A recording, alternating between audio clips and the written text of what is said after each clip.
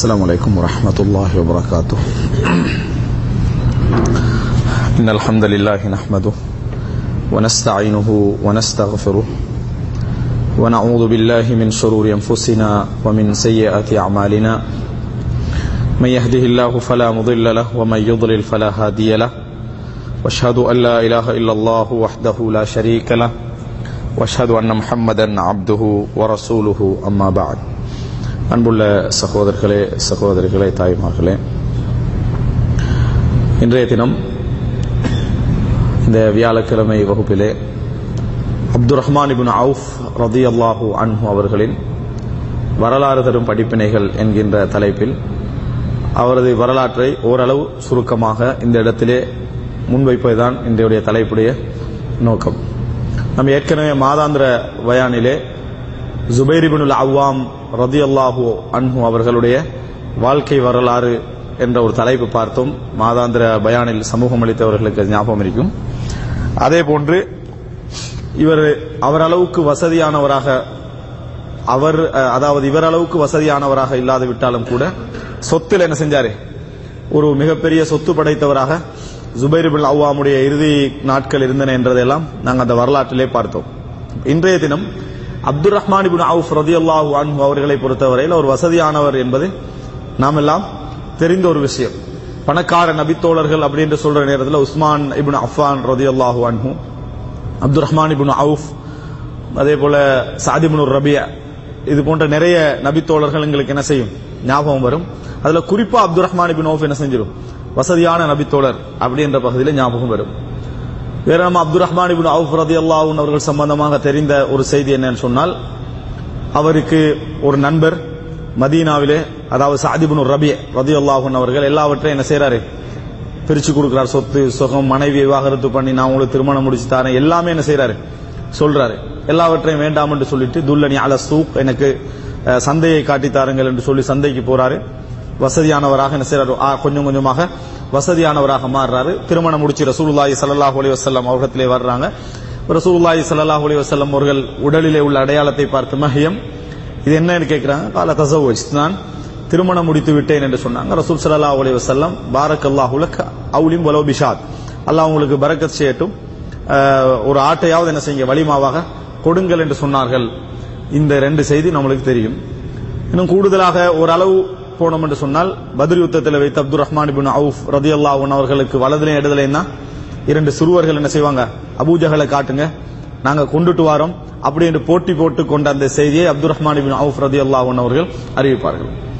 ஆனால் இது மட்டுமல்ல, அப்துர் ரஹ்மான் இப்னு அவுஃபை எங்களுக்கு முழுமையாக உருவகிக்கக்கூடிய விஷயங்கள் இது மட்டுமல்ல.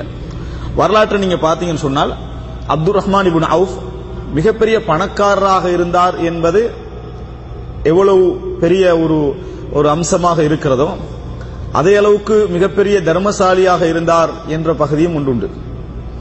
இரண்டாவது அம்சம், மிகப்பெரிய மார்க்க அறிஞராக இருந்தார். அப்துர் ரஹ்மான் இப்னு அவுஃப் மிகப்பெரிய மார்க்க சட்டங்கள் அறிந்த ஒருவராக அவர் இருந்தார். மூன்றாவது, மார்க்க பேணுதலிலே மிகப்பெரிய ஜாஹிதாக, உலக பற்றற்றவராக என்ன செய்தார், அதாவது அப்துர் ரஹ்மான் இப்னு அவுஃப் இருந்தார். உமர் ரலியல்லாஹு அன்ஹு அவர்கள் அதிகமாக மார்க்க தீர்ப்பு கேட்கக்கூடியவர்கள் ஒருவராக அப்துர் ரஹ்மான் இப்னு அவுஃப் ரலியல்லாஹு அன்ஹு இருந்தார். மார்க்க தீர்ப்பு ஃபத்வாக்கள் கேட்கிறவராக யார் இருந்தாங்க, அப்துர் ரஹ்மான் இப்னு அவுஃப் ரலியல்லாஹு அன்ஹு அவர்கள் இருந்தார். அதிகமான ஹதீஸ்களை அதாவது ஞாபகத்திலே வைத்திருந்த ஒரு நபித்தோழராகவும் என்ன செய்தார்கள், அப்துர் ரஹ்மான் இப்னு அவுஃப் இருந்தார்கள். அதையெல்லாம் தாண்டி சமுதாயத்திலே முக்கியமான ஹிலாஃபத்து போன்ற விஷயங்களில் முடிவெடுக்கக்கூடிய, மசூரா செய்யக்கூடிய அந்த இடத்தில் உள்ளவராகவும் அப்துர் ரஹ்மான் இப்னு அவுஃப் என்ன செய்தார்கள், இருந்தார்கள்.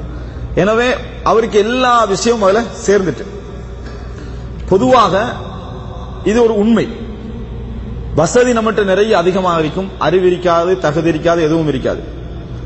ஆனா நிறைய வசதி வந்துட்டு சொன்னால், எல்லாமே கிடைச்சிட்டு சொன்னா எங்களுக்கு பெரிய நோயா எதிரிக்கும் என்று சொன்னா, சமுதாயத்தில் எங்களுக்கு ஒரு இடத்தை எடுத்துக்கிறது, சமுதாயத்தில் ஒரு இடத்தை உருவாக்கி கொள்வது ஒரு பெரிய பிரச்சனையா இருக்கும். அதனாலதான் நம்ம பள்ளி நிர்வாகத்தில் போய் எப்படியாவது தலைவராக பார்க்கிறது. ஏன்னா நம்ம வசதி மட்டும் நம்ம சமுதாயத்தை எங்களோட இருப்பை என்ன செய்யாது, உறுதிப்படுத்தாது. அதனால எப்படியா ஒரு பள்ளி நிர்வாகத்தில் தலைவராக பார்க்கிறது, ஒரு சமூக சேவை சங்கத்தில் ஒரு செயலாளராக இருக்க பார்க்கிறது, இந்த மாதிரி வேலைகளுக்கெல்லாம் நம்ம போறது. அவங்களும் உடனே அக்செப்ட் பண்ணிக்கிறது, இவர் இருந்தா தான் அதுவும் என்ன செய்யும், நடக்கும்ன்றதுனால இப்படியான விஷயங்கள் சமுதாயத்தில் பார்க்கலாம். ஆனா அப்படி இருக்க பிழை கிடையாது. அப்படி இருக்கின்றவர்கள் அதிகமானவர்கள் தகுதியற்றவர்கள் தான் என்ன செய்வாங்க, இருப்பார்கள்.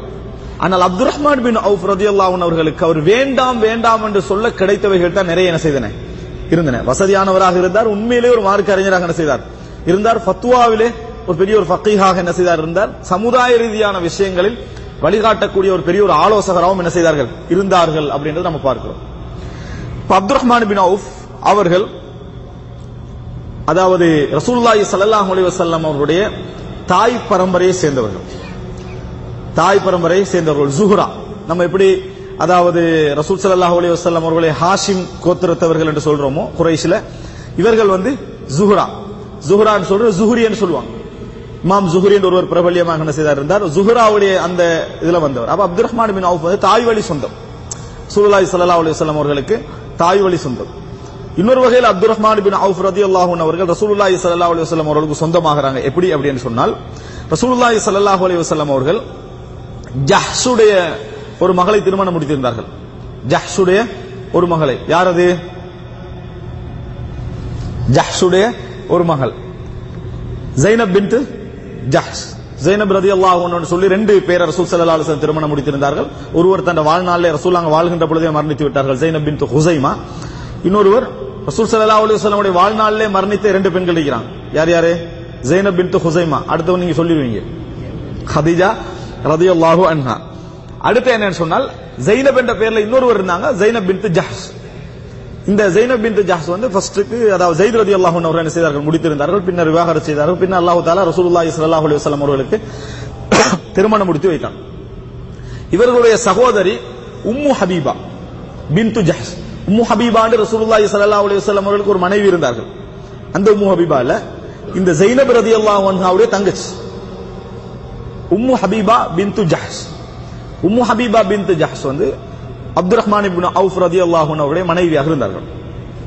எனவே ரசூலுல்லாஹி ஸல்லல்லாஹு அலைஹி வஸல்லம் அவர்களுக்கு இந்த வகையில சொந்தமாகிறாங்க. இருவர்களும் சகலர்கள். இவங்க அதாவது தாத்தாவை முடிச்சுக்கிறாரு, இவங்க தங்கச்சி என்ன செய்யறாங்க, முடிச்சுக்கிறாங்க.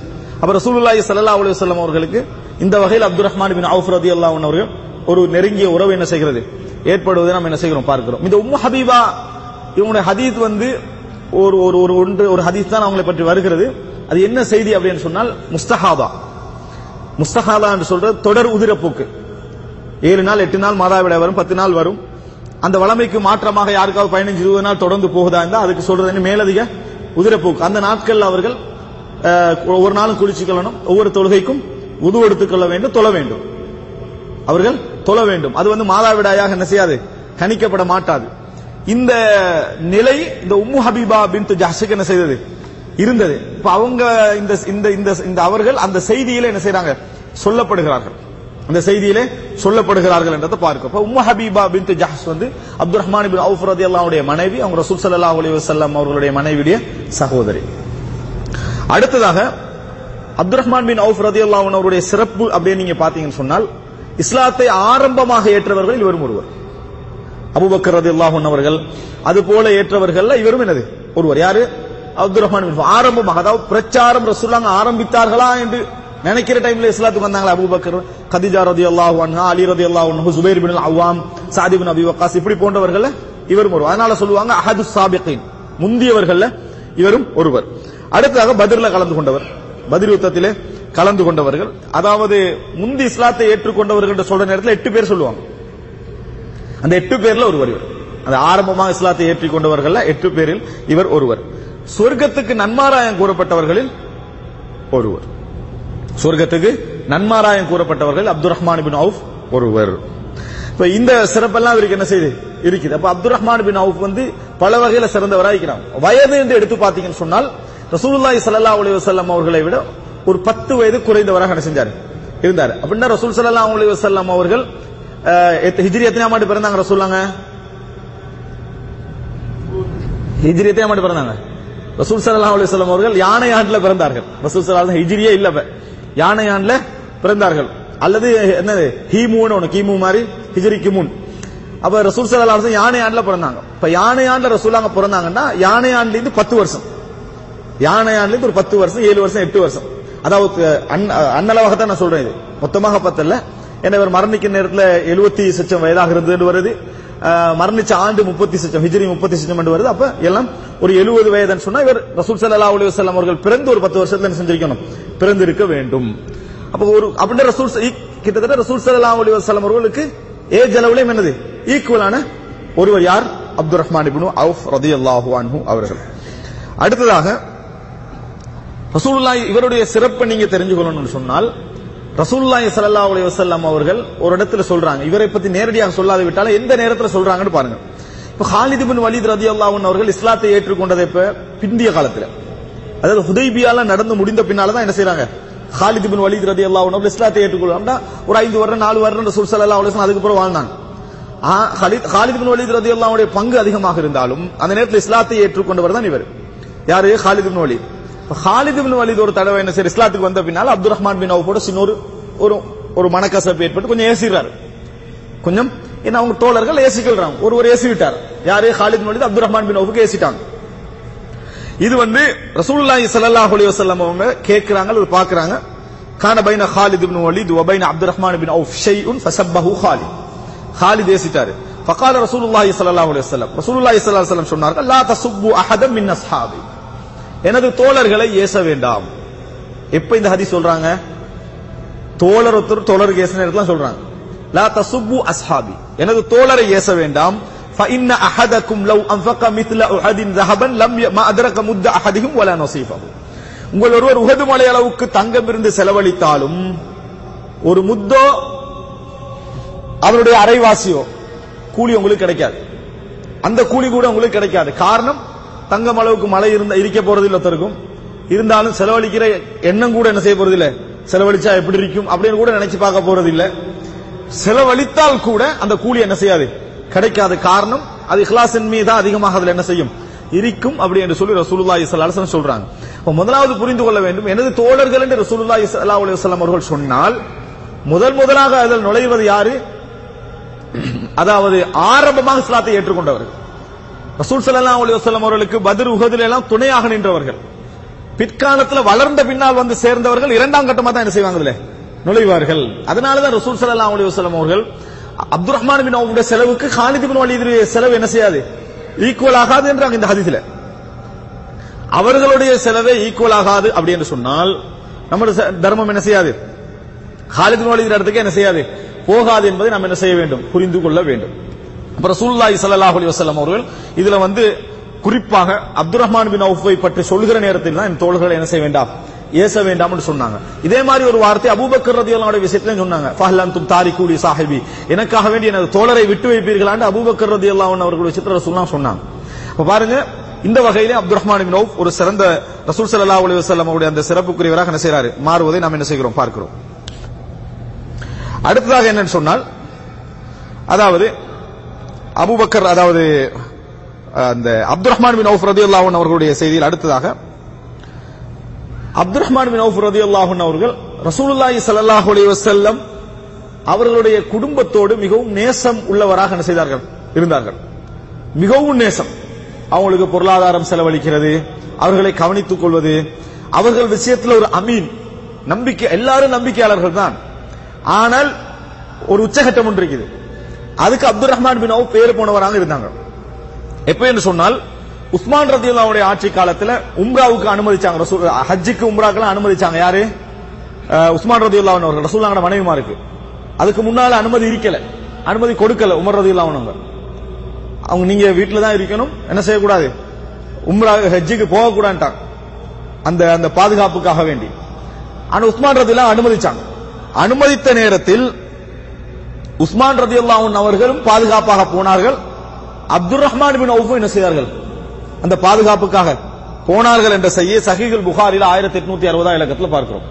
ரசூல் ஸல்லல்லாஹு அலைஹி வஸல்லம் அவர்களுடைய விஷயத்துல பெண்கள் எடுத்துக்கிட்டீங்கன்னா அவங்க எங்களுக்கு உம்மஹாத்துல் முஃமினீன், மூமின்களுடைய தாய். அவங்க எப்பயுமே மஹரம் தான். ஆனால் மஹரம் என்ற இந்த மஹரம் பிறப்பாலேயோ அந்த பால் குடி உறவினாலே ஏற்பட்ட மஹரம் அல்ல, கண்ணியத்தால ஏற்பட்ட அந்த உறவு. அதனால பாதுகாப்புக்காக வைக்கப்பட்டவர்கள் யார்? உஸ்மான் ரலியல்லாஹு அன்ஹு அவர்களும் அப்துர் ரஹ்மான் இப்னு அவுஃப் ரலியல்லாஹு அன்ஹு அவர்களும் தான் அந்த இடத்துல வைக்கப்படுறாங்கன்னு சொன்னால் அங்க நம்பிக்கை என்னது, எந்த அளவில் அவர்களுடைய விஷயத்தில் இருந்தது என்பதை நாம் என்ன செய்கிறோம், பார்த்துக் கொள்கிறோம். அடுத்ததாக அப்துல் ரஹ்மான் பின் அவுஃப் ரலியல்லாஹு அன்ஹு அவர்கள் அவர்களுடைய மதீனா வாழ்க்கை எப்படி ஆரம்பித்தது நம்ம தெரியும் என்றாலும் ஒரு சில செய்திகள் நமக்கு தெரியணும், அந்த தர்த்தீபை நம்ம புரிந்து கொள்வதற்காக. முதலாவது செய்தி எங்களுக்கு தெரியும், ரசூலுல்லாஹி ஸல்லல்லாஹு அலைஹி வஸல்லம் அவர்கள் மதீனாவுக்கு வந்த நேரத்தில் உறவாக்கிய சகோதரத்துவ உறவுகளை ஏற்படுத்தி வைத்தார்கள். இவருக்கு இவர் என்ன செய்யட்டும், உறவாக இருக்கட்டும், உதவியாக இருக்கிறது. எல்லாருமே என்ன செஞ்சாங்க, பெரும் பெரும் பங்குகளை கொடுத்தாங்க. நிலத்துல, விவசாயத்துல, அந்த மாதிரி நிறைய பங்குகள் எல்லாம் கொடுத்தாங்க. இதுல ரசூலுல்லாஹி ஸல்லல்லாஹு அலைஹி வஸல்லம் அவர்கள் அப்துல் ரஹ்மான் பின் அவுஃபை யாரோட சேர்த்து வச்சாங்கடா, அப்துல் ரஹ்மான் பின் அவுஃப் மக்கால ஒரு பணக்காரர், மதீனால ஒரு பணக்காரரோட சேர்த்து வைக்கிறாங்க. சஅத் இப்னு ரபியோட சேர்த்து வைக்கிறாங்க. சஅத் இப்னு ரபி சொல்றார், இவருக்கு எப்படி சொல்றாருன்னு சொன்னால், வகான சஅதுன் ஜாகினன், மிகவும் பணக்காரராக இருந்தார். இன்னொரு அறிவிப்புல வருது, நான் அன்சார்களையே மிகவும் வசதியானவர், நான் அன்சார்களையே மிகவும் வசதியானவர் அப்படின்னு சஅத் இப்னு ரபி ரலியல்லாஹு அன்ஹு சொல்றார்கள். அதனால சொத்துல அரவாசி எடுத்துக்கங்க, நிலத்துல அரவாசி, வீட்டுல அரவாசி, மனைவியை நான் விவாகரத்து பண்றேன், நீங்க திருமணம் முடிச்சுக்கங்க, இப்படி எல்லாம் என்ன செய்யறாங்க. ஏன்னா ஒரு அகதியா வந்தவருக்கு உடனே திருமணம் பேசினா நடக்காது, திருமணம் நடக்காது. சொத்து இல்ல, வீடு இல்ல, எதுவுமே இல்ல. நான் உங்களுக்கு என்ன செய்றேன், அதாவது எல்லாவற்றையும் உங்களுக்கு நான் அரைவாசி தருகிறேன் என்ற வார்த்தையை யார் சொல்றாரு, சஅத் இப்னு அதாவது ரபி சொல்றாரு. அப்துல் ரஹ்மான் பின் அவுஃப் அதாவது எப்படி ஒரு கரியமான ஒரு ஆள் அப்படி என்று சொன்னால், அப்படி சொன்னா எப்படி இருக்கும், அதுவானா இதுவானா இது மட்டும் தாங்க, அதாவது என்னது பேணுதலும் தேவையும் ரெண்டே மிக்ஸ் பண்ணி என்ன செஞ்சிருவோம், இயல்பு இருக்கும். ஆனா அவங்களோட உள்ளத்துல அப்படி என்ன செய்யல, இருக்கல. எடுத்தா தவறும் இல்ல, எடுத்தா அது ஒரு தவறான ஒரு நிலைப்பாடும் அல்ல. ஆனா அப்துல் ரஹ்மான் பின் அவுஃப் அதை என்ன செய்யல, எடுக்கல. அவர் என்ன சொல்றார் என்று சொன்னால், பாரக்கல்லாஹு ஃபி அஹ்லிக வ மாலிக், அல்லாஹ் உங்களது சொத்திலும் உங்கள் குடும்பத்திலும் பரக்கத்து செய்வானாக. எனவே வானம் என்ற நேரத்தில் என்ன செய்யணும், இந்த வார்த்தையை சொல்லிக்கணும், பாரக்கல்லாஹு லக ஃபி அஹ்லிக வ மாலிக். நம்ம சில நேரத்தில் கோவத்துல வானான்னு சொல்லுவோம், அப்ப என்ன சொல்லுவோம் தெரியுமா, வேண்டாம் என்று சொல்ற நேரத்தில் இது எனக்கு தேவையா, இது எனக்கு இதை விட அல்ஹம்துலில்லாஹ் அல்லாஹ் எனக்கு என்ன செஞ்சுக்கிறான், நிறைய தந்திக்கிறான், அங்க பெருமை அடிச்சு வைக்காம பாரக்கல்லாஹு லக ஃபி அஹ்லிக வ மாலிக், அல்லாஹ் உங்களுடைய சொத்திலையும் உங்களது குடும்பத்திலும் அல்லாஹ் பரக்கத்து செய்யட்டும். துஆ கேட்கிறது, எனக்கு வேண்டாம். துல்லனி அல சூக், எனக்கு மார்க்கெட்டை காட்டித்தாங்க, எங்க சந்தை இருக்கிறது என்பதை எனக்கு காட்டித்தாருங்கள் அப்படின்னு சொல்றான். சந்தை எங்க இருக்குது அதை காட்டித்தாங்கன்னு சொல்றான். அப்ப என்னன்னு சொன்னால், மதீனாவாசிகள் விவசாயிகள், மக்காவாசிகள் வியாபாரிகள். ரெண்டு பேருக்கு ரெண்டுல தேவை என்ன செஞ்சது இருந்தது.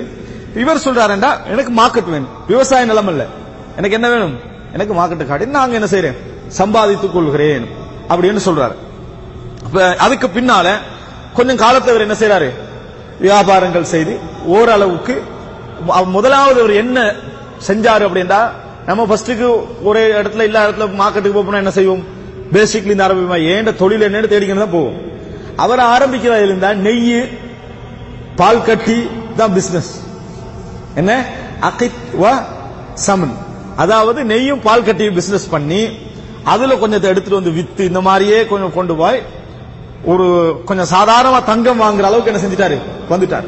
ஒரு 10 திர்ஹம் என்ற அளவுக்கு உள்ள தங்கத்தை வாங்குற அளவு, 10 திர்ஹத்துல ஒரு சின்ன இந்த அளவுக்கு நவாத்தா மின் தஹப், அதுல கணக்கு எப்படி பாருங்க 8 10 இப்படி சொல்றாங்க, இந்த அளவுக்கு ஒரு சாதாரண ஒரு தங்க ஒரு உருண்டை எடுக்கிற அளவுக்கு என்ன செஞ்சிட்டாரு, வசதியா மாறிட்டார். இதுக்கு பின்னால ஒரு கல்யாணம் முடிச்சிரு. முதலாவது விஷயம் என்ன, நிலம் வாங்கி வீடு கட்டி வசதியாகி அப்படியெல்லாம் இல்ல, மனிதன் ஒழுக்க வாழ்க்கை. திருமணம் முடிச்சிடுறார்.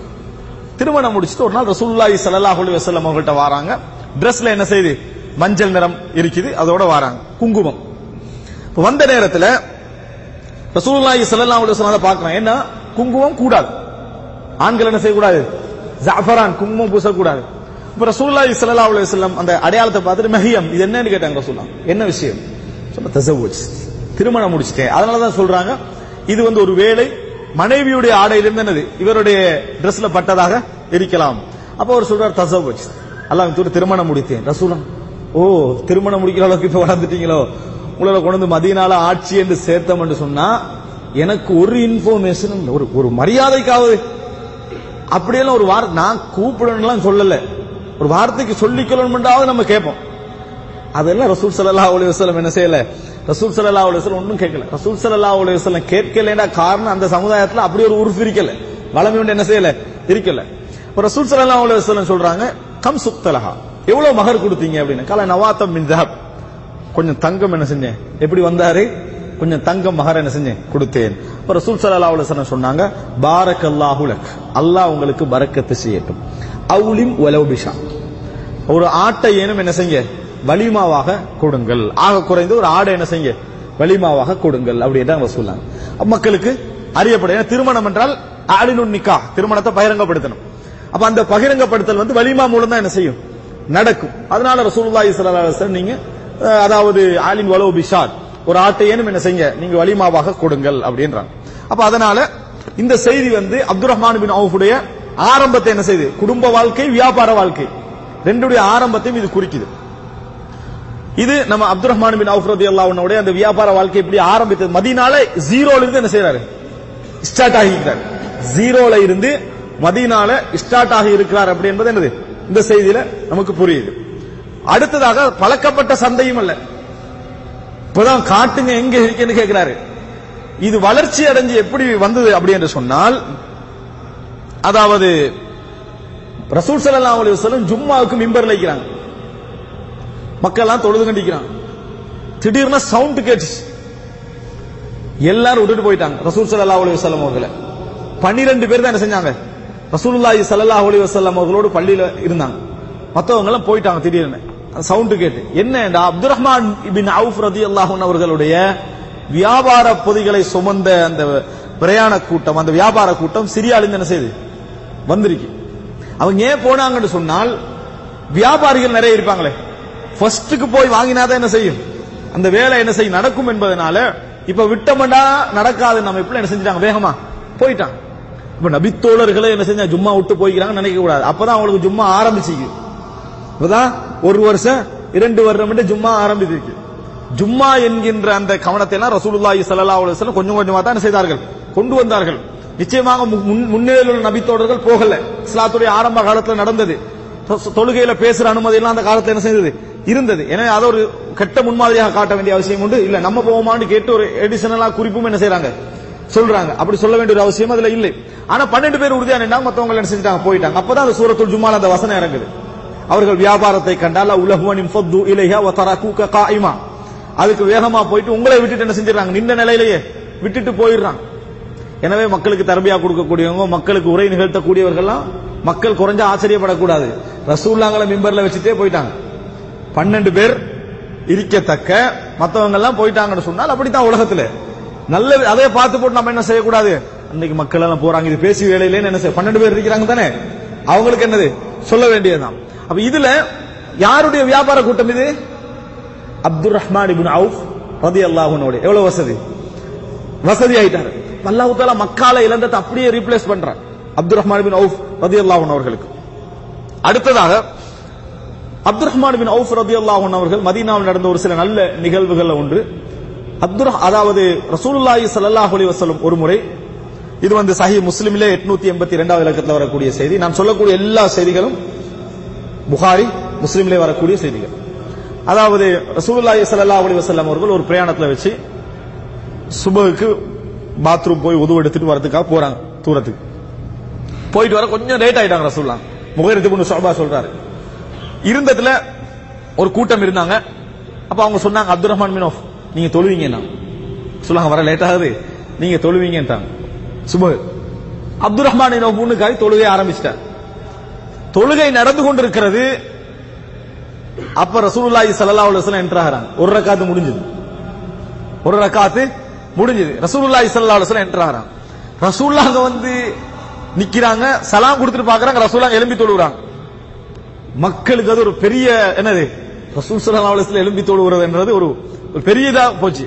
அப்ப எல்லாரும் மக்கள் எல்லாம் வந்து சுப்ஹானல்லாஹ் அந்த மாதிரி என்ன தஸ்பீஹ் சொல்ல ஆரம்பிச்சாங்க. ரசூல் ஸல்லல்லாஹு அலைஹி வஸல்லம் சலாம் கொடுத்து விட்டு என்ன சொன்னார்கள் என்று சொன்னால், அஹ்சன்து, நல்ல முறையில் செய்தீர்கள், நல்ல வேலை செய்தீர்கள். அஹ்சன்தும், நீங்க செய்தது நல்ல வேலை. கத் அஸப்தும் யக்பித்துஹு மன் ஸல்லு ஸலாத்த லி வக்திஹா.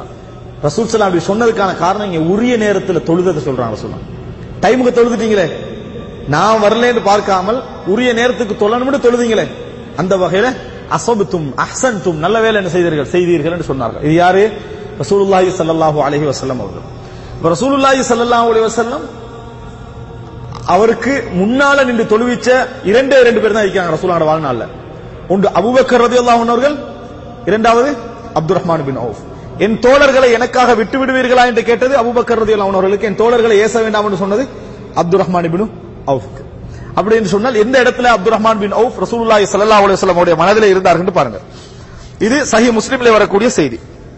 அடுத்ததாக இன்னொரு சம்பவம், இது சஹீஹ் புகாரியில் 3632வது இலக்கம், மதீனாவில் நடந்த ஒரு சம்பவம். என்ன என்று சொன்னால், உமையத் இப்னு கலஃப் தெரியும் உங்களுக்கு, இஸ்லாத்துடைய மிகப்பெரிய விரோதிகள் ஒருவர் உமையத் இப்னு கலஃப். இந்த உமையத் இப்னு கலஃப் அதாவது ஒரு முறை என்ன என்று சொன்னால், இந்த அதுக்கு அதாவது 2301வது இலக்கம், ஒரு முறை என்ன செய்யறார் என்று சொன்னால், அவரை சந்திப்பதற்காக அவர் உம்ரா செய்வதற்காக சாத் இப்னு முஆத் மக்கா வரார். சாத் இப்னு முஆத் யாரு? மதீனாவுடைய முக்கியமான தலைவர்கள் ஒருவர். அவர் மதீனா வரார், மக்கா வரார். அப்ப உமையத் இப்னு கலஃப் இவருக்கு இடையில வியாபார ரீதியான தொடர்புகள் என்ன செய்து இருக்கு. யார் யாருக்கு? சாத் இப்னு முஆதுக்கும் உமையத் இப்னு கலஃபுக்கும். தவாப் செஞ்சு கண்டிருக்கிறார். பகல் டைம் சொல்றாரு, சாத் சொல்றாரு, நான் இப்படித்தான் உம்ரா செய்ய வந்திருக்கிறேன். அப்படியா, கொஞ்சம் பகலாங்காட்டு நில்லுங்க, மக்கள் எல்லாம் கொஞ்சம் குறையட்டும். அப்படின்னு அர்த்தம் என்ன? நீங்க வேற மதீனால யாரை வச்சுக்கிறீங்க? முகமதுடைய தோழர்களையும் வச்சுக்கிறீங்க. இப்ப உம்ராவுக்கு மக்காவுக்கு என்ன செஞ்சுக்கிறீங்க? வந்துக்கிறீங்க, கொஞ்சம் டைம் போகட்டும். பகல் நேரமாகி உம்ராவுக்கு போற டைம், அந்த தவாப் செய்து கொண்டிருக்கிற டைம்ல அபூ ஜஹல் பார்த்துட்டார். பார்த்துட்டு அவர் என்ன சொல்றாரு, அபூ ஜஹல் அதை பார்த்துட்டு அதாவது ஒரு வார்த்தை சொல்றாரு, யா அது, ஏ எதிரிய, அத மன்ஹாதல் யதூஃபு பில் கஅபா, யார் இந்த கௌபால தவாப் செய்யறான்னு சொல்லி உமையாட்ட கேக்குறாரு. அவர் சொல்றாரு சஅதன். அப்ப சொல்றாரு, ததூஃபு பில் கஅபதி ஆமினன் வகத் ஆவைது முஹம்மதன் வ அஸ்ஹாபா. கௌபாவை சுத்தி நிம்மதியா தவாப் செஞ்சுக்கிட்டீங்க. ஊர்ல அங்க என்ன முகமது தோழருக்கு இடம் கொடுத்துட்டு இங்க நிம்மதியா தவாப் செஞ்சுக்கிட்டு இருக்கீங்களா அப்படின்னு கேட்க. இங்க ரெண்டு பேருக்கு இடையில என்ன செய்யுது? சவுண்ட் போகுது. அப்ப உமையத் இப்னு கலஃப் சொல்றாரு, அபுல் ஹக்கமுக்கு மேல குரலை உயர்த்த வேண்டாம். சாத பார்த்து சொல்றாரு, அபுல் ஹக்கமுக்கு மேல குரலை உயர்த்த வேண்டாம். இன்னஹு சய்யிது ஹாதல் வாதி, இந்த ஏரியாவுடைய தலைவர் அவரு. அப்படி என்றார் உமையத் இப்னு கலஃப். ரெண்டு பேரும் நண்பர்கள் தான். இந்த பிரச்சனையில சொல்றாரு. அதுக்கு இவர் என்ன சொல்றாருன்னு சொன்னா, இந்த மாதிரி பேசுனீங்கன்னா லா அக்தஅன்ன மத்ஜரக பிஷாம், சிரியால இருந்து ஒரு பிரயாண கூட்டம் இங்க வராது. ஒரு வியாபாரம் இதான் எல்லாம் ஃபர்ஸ்ட் பொருளாதார நெருக்கடி.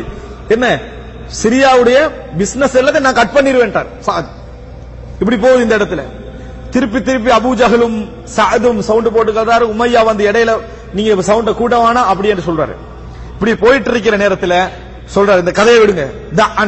உமையா பார்த்து சொல்றாரு, இந்த கதையை விடுங்க. فإني سمعت محمدا يزعم أنه قاتل. முஹம்மது உங்களை கொல்வார் என்று சொல்லி நான் சொல்ல கேட்டிருக்கிறேன். உமையாவே, முகமதுடைய கையால நீங்க, அதாவது முகமது ஸல்லல்லாஹு அலைஹி வஸல்லம் அவர்களுடைய படையால் நீங்கள் கொல்லப்படுவீர்கள் என்ற செய்தியை நான் என்ன செய்திருக்கிறேன்? கேட்டிருக்கிறேன் அப்படின்றான். அவ்வளவுதான். இவ்வளவு நேரம் பேசிக்கின்ற உமையா சொல்றாரு, அவ காலஹு, அவர் சொன்னாரான்னு கேட்கிறாரு. உமையா அப்படி நின்றுட்டு இந்த வார்த்தை சொன்னாரா அப்படின்னு கேட்கிறாரு. ஆம் சொன்னார் அப்படி என்று சொன்ன உடனேயே அவர் சொல்றாரு, வல்லாஹி மா யக்திபு முஹம்மதுன் இதா ஹத்தஸ். பாருங்க சுப்ஹானல்லாஹ், முகமது வந்து பேசினா பொய் சொல்ல மாட்டார். முகமது வந்து இத்தனைக்கும் ஊரை விட்டு வெளியே அனுப்பிட்டாச்சு. ஆனா முகமது பேசினா பொய் சொல்ல மாட்டார் அப்படின்ற வார்த்தை என்ன செய்யறார் சொல்றார். முகமது பேசினால் பொய் சொல்ல மாட்டார். சொல்லிட்டு நேர வைஃப்ட போறார். உமையத் இப்னு கலஃப், நம்ம மதீனா தோழர் சொன்னதை நீங்க கேட்கலையா அப்படின்னு கேட்கிறாரு. கேட்டுட்டு சொல்றாரு, இப்படி முகமது என்னை கொல்வதாக சொல்லி இருப்பதாக அவர் சொன்னார் அப்படின்னு. மனைவி என்ன சொல்றான்னு சொன்னா, ஃபவல்லாஹி மா யக்திபு முஹம்மத், முகமது பொய் சொல்ல மாட்டாரு. மனைவி சொல்றாங்க, ஃபவல்லாஹி மா யக்திபு முஹம்மத், முகமது வந்து பொய் சொல்ல மாட்டார்.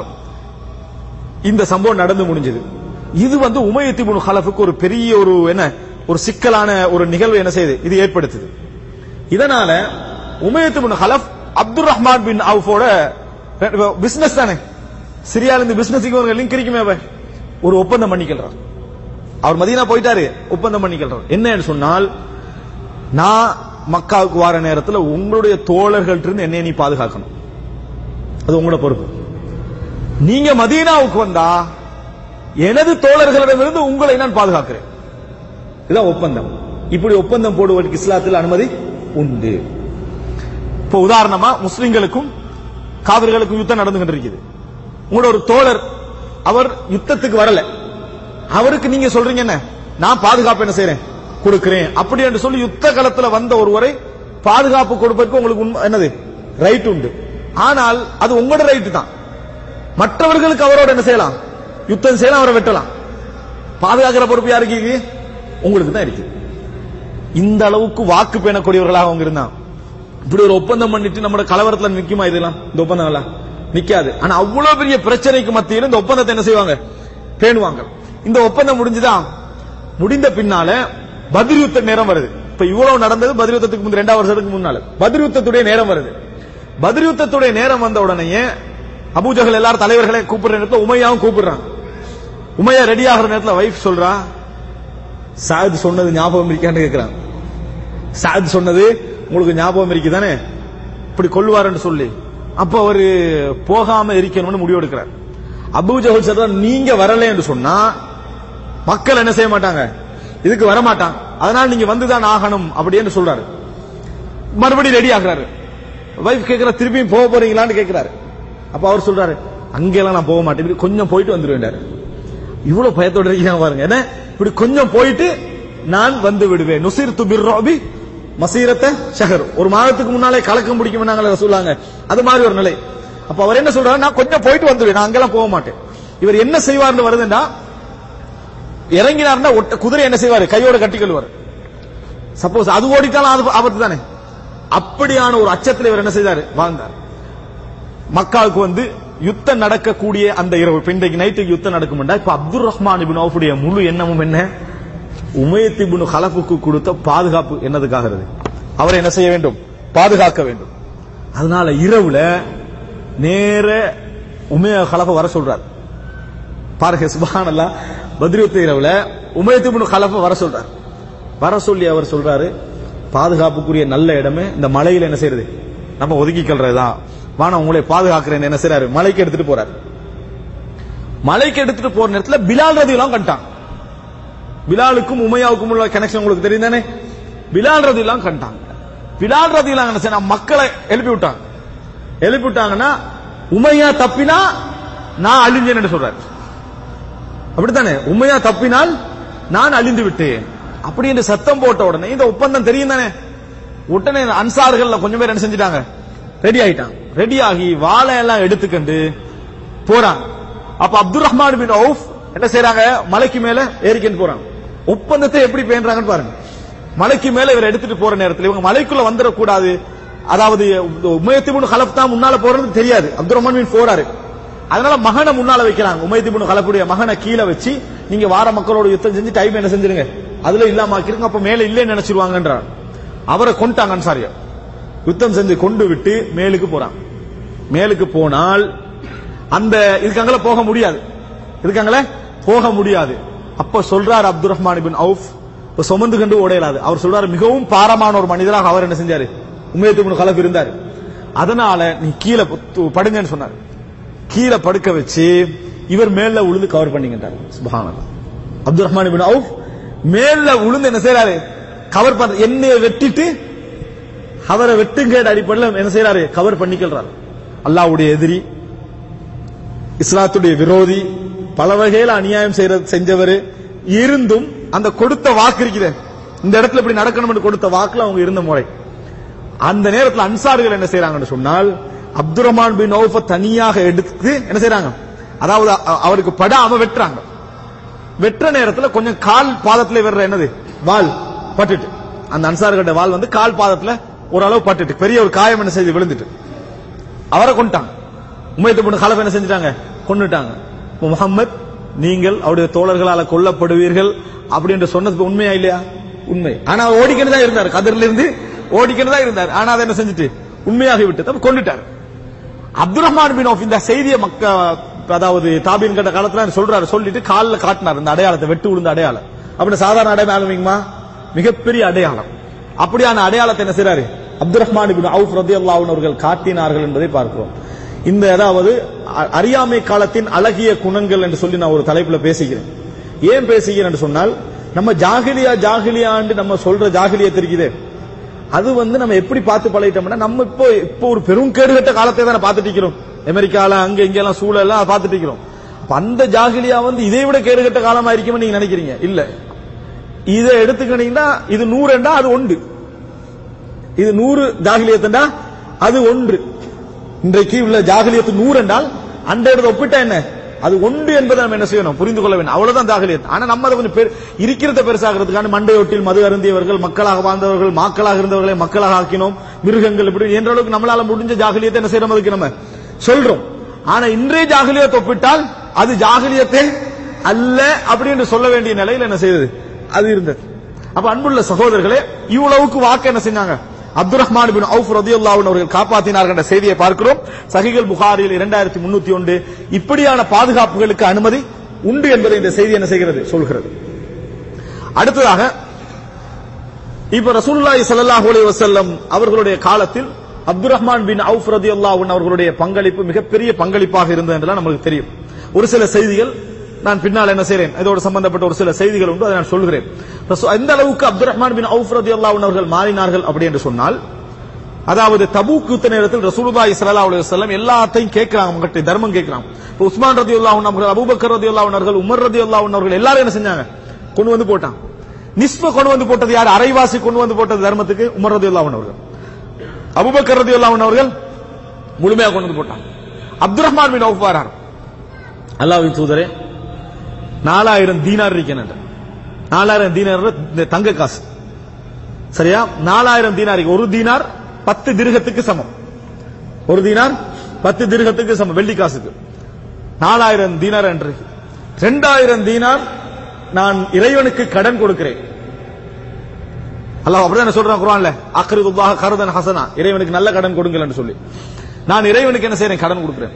2000 தீனார் என் குடும்பத்துக்கு நான் என்ன செஞ்சுக்கிறேன், வைத்திருக்கிறேன் என்று அப்துல் ரஹ்மான் பின் அவுஃப் அதாவது ரலியல்லாஹு அன்ஹு சொல்றாங்க. அப்ப ரசூல் ஸல்லல்லாஹு அலைஹி வஸல்லம் சொல்றாங்க, பாரக்கல்லாஹு ஃபீமா அம்சக்த வ ஃபீமா அன்ஃபக்த, நீங்க வெச்சதில அல்லாஹ் பரக்கத் செய்யட்டும், தர்மம் செய்ததிலும் அல்லாஹ் என்ன செய்யட்டும், பரக்கத்து செய்யட்டும் என்று ரசூலுல்லாஹி ஸல்லல்லாஹு அலைஹி வஸல்லம் அவர்கள் சொன்னார்த பார்க்கிறோம். எவ்வளவு காலம், ஒரு 5-6 வருடத்துக்குள்ள அவருடைய பணம் அவ்வளவு பெரிய செல்வந்தராக என்ன செய்தார், மாறினார் என்ற செய்தியை நாம் இதில் பார்க்கிறோம். அன்புள்ள சகோதரர்களே, அப்துல் ரஹ்மான் பின் அவுஃப் ரலியல்லாஹு அன்ஹு அவர்கள் ரசூலுல்லாஹி ஸல்லல்லாஹு அலைஹி வஸல்லம் அவருடைய மரணத்துக்கு பின்னால் ஒரு மிக சிறந்த, ஒரு மிகப்பெரிய, அதாவது ஒரு பணக்காரராக இருந்தார், சமுதாயத்தில் மிகவும் முக்கியமானவராக இருந்தார், மார்க்க அறிஞராக இருந்தார், ஃபத்வா கொடுக்கக்கூடிய இடத்துல இருந்தார்னு சொன்னேன். இதுல உமர் ரலியல்லாஹு அன்ஹு அவர்களோடு, உமர் ரலியல்லாஹு அன்ஹு அவர்கள் எந்த மஷூராவை யாரோட கேட்டு எடுப்பாங்க, அப்துல் ரஹ்மான் பின் அவுஃப் ரலியல்லாஹு அன்ஹு அவர்களோடு கேட்டு எடுக்கக்கூடிய அளவில் மிகப்பெரிய நெருக்கம் என்ன செய்து இருந்தது.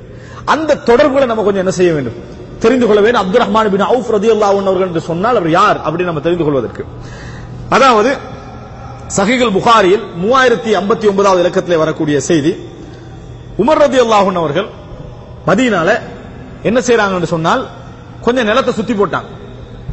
அது இப்போ உள்ள அரசாங்கத்துக்கு நீ பிரச்சனையே இல்ல, அப்ப கொஞ்சம் நிலத்தை என்ன செய்றாங்க, அப்படி வளைச்சி போட்டாங்க. உதாரணமா 100 ஏக்கர், ஒரு 1000 ஏக்கர் உதாரணமா, அப்படி ஒரு 100 ஏக்கரை சுத்தி வளைச்சி போட்டாங்க. கவர்மெண்ட் சொத்து, இது என்ன கவர்மெண்ட் சொத்து அப்படின்னு சொல்லி கவர்மெண்ட் சொத்துன்னு வளைச்சு போட்டுட்டு அதுல எதை வச்சுக்கிறாரு அப்படின்னு சொல்லி, 100 ஏக்கர் வரல, ஒரு அளவுக்கு நான் சொன்னது, அதுல என்ன வச்சுக்கிறார் என்று சொன்னால், இந்த ஜக்காத்துடைய ஒட்டகம், மாடுகள் இருக்குது, அதுக்கு உணவு கொடுக்கணுமே, அதுக்கு உணவு கொடுக்கணுமா இல்லையா?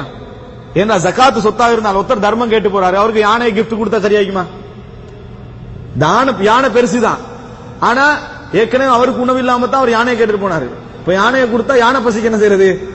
இது மாதிரி ஜக்காத்துடைய சொத்துக்கள் அவர் வச்சுக்கிறாரு. இந்த ஜக்காத்துடைய சொத்துக்கள் 1000 ஒட்டகம் இருந்தா அதுக்கு உணவு கொடுக்கிற பொறுப்பு யாருக்கு இருக்குது? கவர்மெண்ட்டுக்கு இருக்குது. அதனால உமர் ரலியல்லாஹு அன்ஹு என்ன செய்றாங்கன்னா, அதை சுத்தி போட்டு இந்த கவர்மெண்ட், அதாவது ஆடு மாடு இந்த ஒட்டகங்கள் அவருடைய சொந்த இதுல அந்த ஜக்காத்துடைய பணம் மேய்வதற்காக விட்டுறார்.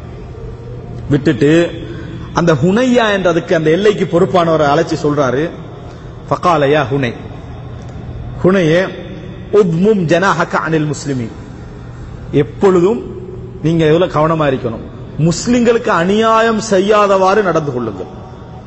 இது கவர்மெண்ட் எல்லை. அவரோட முழு சிந்தனை என்ன தெரியுமா? மக்களுடைய நிலத்தை என்ன செஞ்சுக்கிறோம், சுத்தி போட்டிக்கிறோம். சும்மா இருந்ததுதான், ஆனாலும் சுத்தி என்ன செஞ்சுக்கிறோம், போட்டிருக்கிறோம்.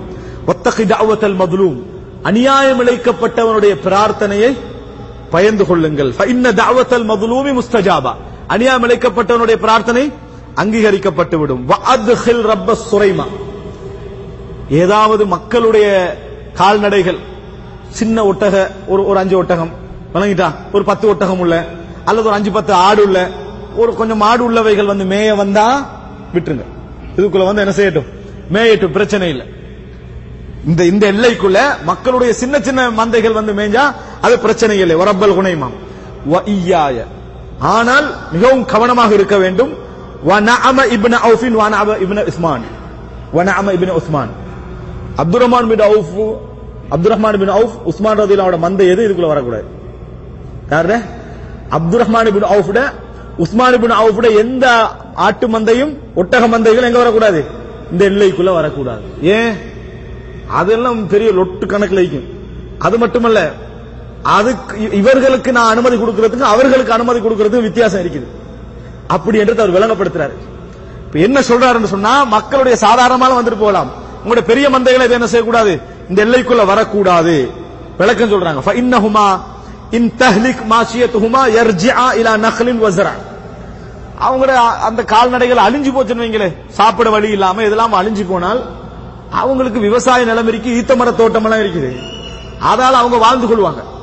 அதனால அவர்கள் வாழ்ந்து கொள்வார்கள். இன்ன ரப்பஸ் சுரைமதி வ ரப்பல் குனைம இன் தஹ்லிக் மாஷியத்துஹுமா யஅதீனி பிபனீஹி ஃபயகூலு யா அமீரல் முஃமினீன்.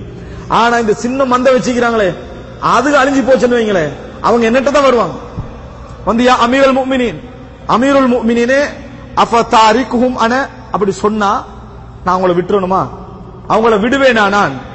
லா அபாலக்.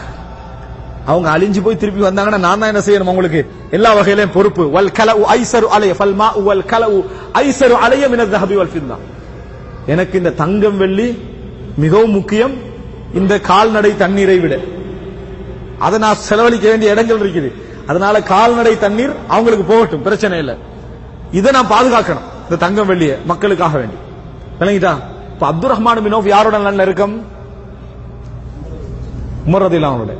அவர் என்ன செஞ்சிருக்கணும், நம்மட 100 ஒட்டகத்தை எடுத்துட்டு அதுக்குள்ள போய் மேய்ங்க. இல்ல உமர், அதை நான் பேசிக்கிறேன் அப்படின்னு தானே சொல்லணும், அப்படி என்று தானே சொல்லணும்.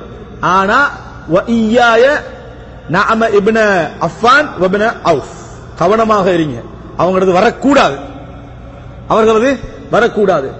இங்க என்ன நடக்குண்டா, பணக்கார பாதுகாத்து ஏழை எப்படி கெட்டு போனாலும் பரவாயில்ல என்ன செய்யறாங்க, அறிக்கை விட்டுட்டிக்கிறாங்க, சட்டம் போட்டுட்டிக்கிறாங்க. அங்க உமர் என்ன முடிவு எடுக்கிறாருன்னா, அவங்க அழிஞ்சு போனாலும் அவங்களுக்கு வேண்டியதெல்லாம் இருக்குது, இவங்க அழியக்கூடாது, இவர்கள் என்ன செய்யக்கூடாது, அழியக்கூடாது. அவங்க என்கிட்ட தான் வருவாங்க, அப்பையும் நான் என்ன செய்ய வேண்டும், கவனிக்க வேண்டும். சுப்ஹானல்லாஹ். அன்புள்ள சகோதரர்களே, இந்த அளவுக்கு உமர் ரலியல்லாஹு அன்ஹு என்ன செய்தார்கள், நேர்மையாக என்ன செய்தார்கள், அப்துர்ரஹ்மான் பின் அவுஃபோடு இருந்தார்கள் என்ற செய்தியை பார்க்கிறோம். அது மாத்திரமல்ல, அதுக்கு பின்னால் அவர் சொல்றாரு, வஐமுல்லாஹி, அல்லாஹ்வின் மீது ஆணையாக, இன்னஹும் லா யரவுன அன்னி கத் தலம்துஹும், நான் அவங்களுக்கு அநியாயம் செஞ்சதாக அவங்க நினைக்கிறாங்க. யாரு? உஸ்மான் இப்னு அவுஃபும் அப்துர்ரஹ்மான் இப்னு அவுஃபும் அவர்களுக்கு அநியாயம் செய்து விட்டா நினைக்கிறாங்க. நம்ம ஆட்சியில யார் அநியாயம் செய்து விட்டதா நினைக்கிறாங்க? ஏழை மக்கள். அவங்க எனக்கு அநியாயமே செய்யவில்லை என்று நினைக்கிறார்கள். இங்க Abdur Rahman bin Awf Usman ibn Affan எங்களுக்கு அநியாயம் செஞ்சாரு உமர் அப்படின்னு என்ன செய்யறாரு, நினைக்கிறாங்க.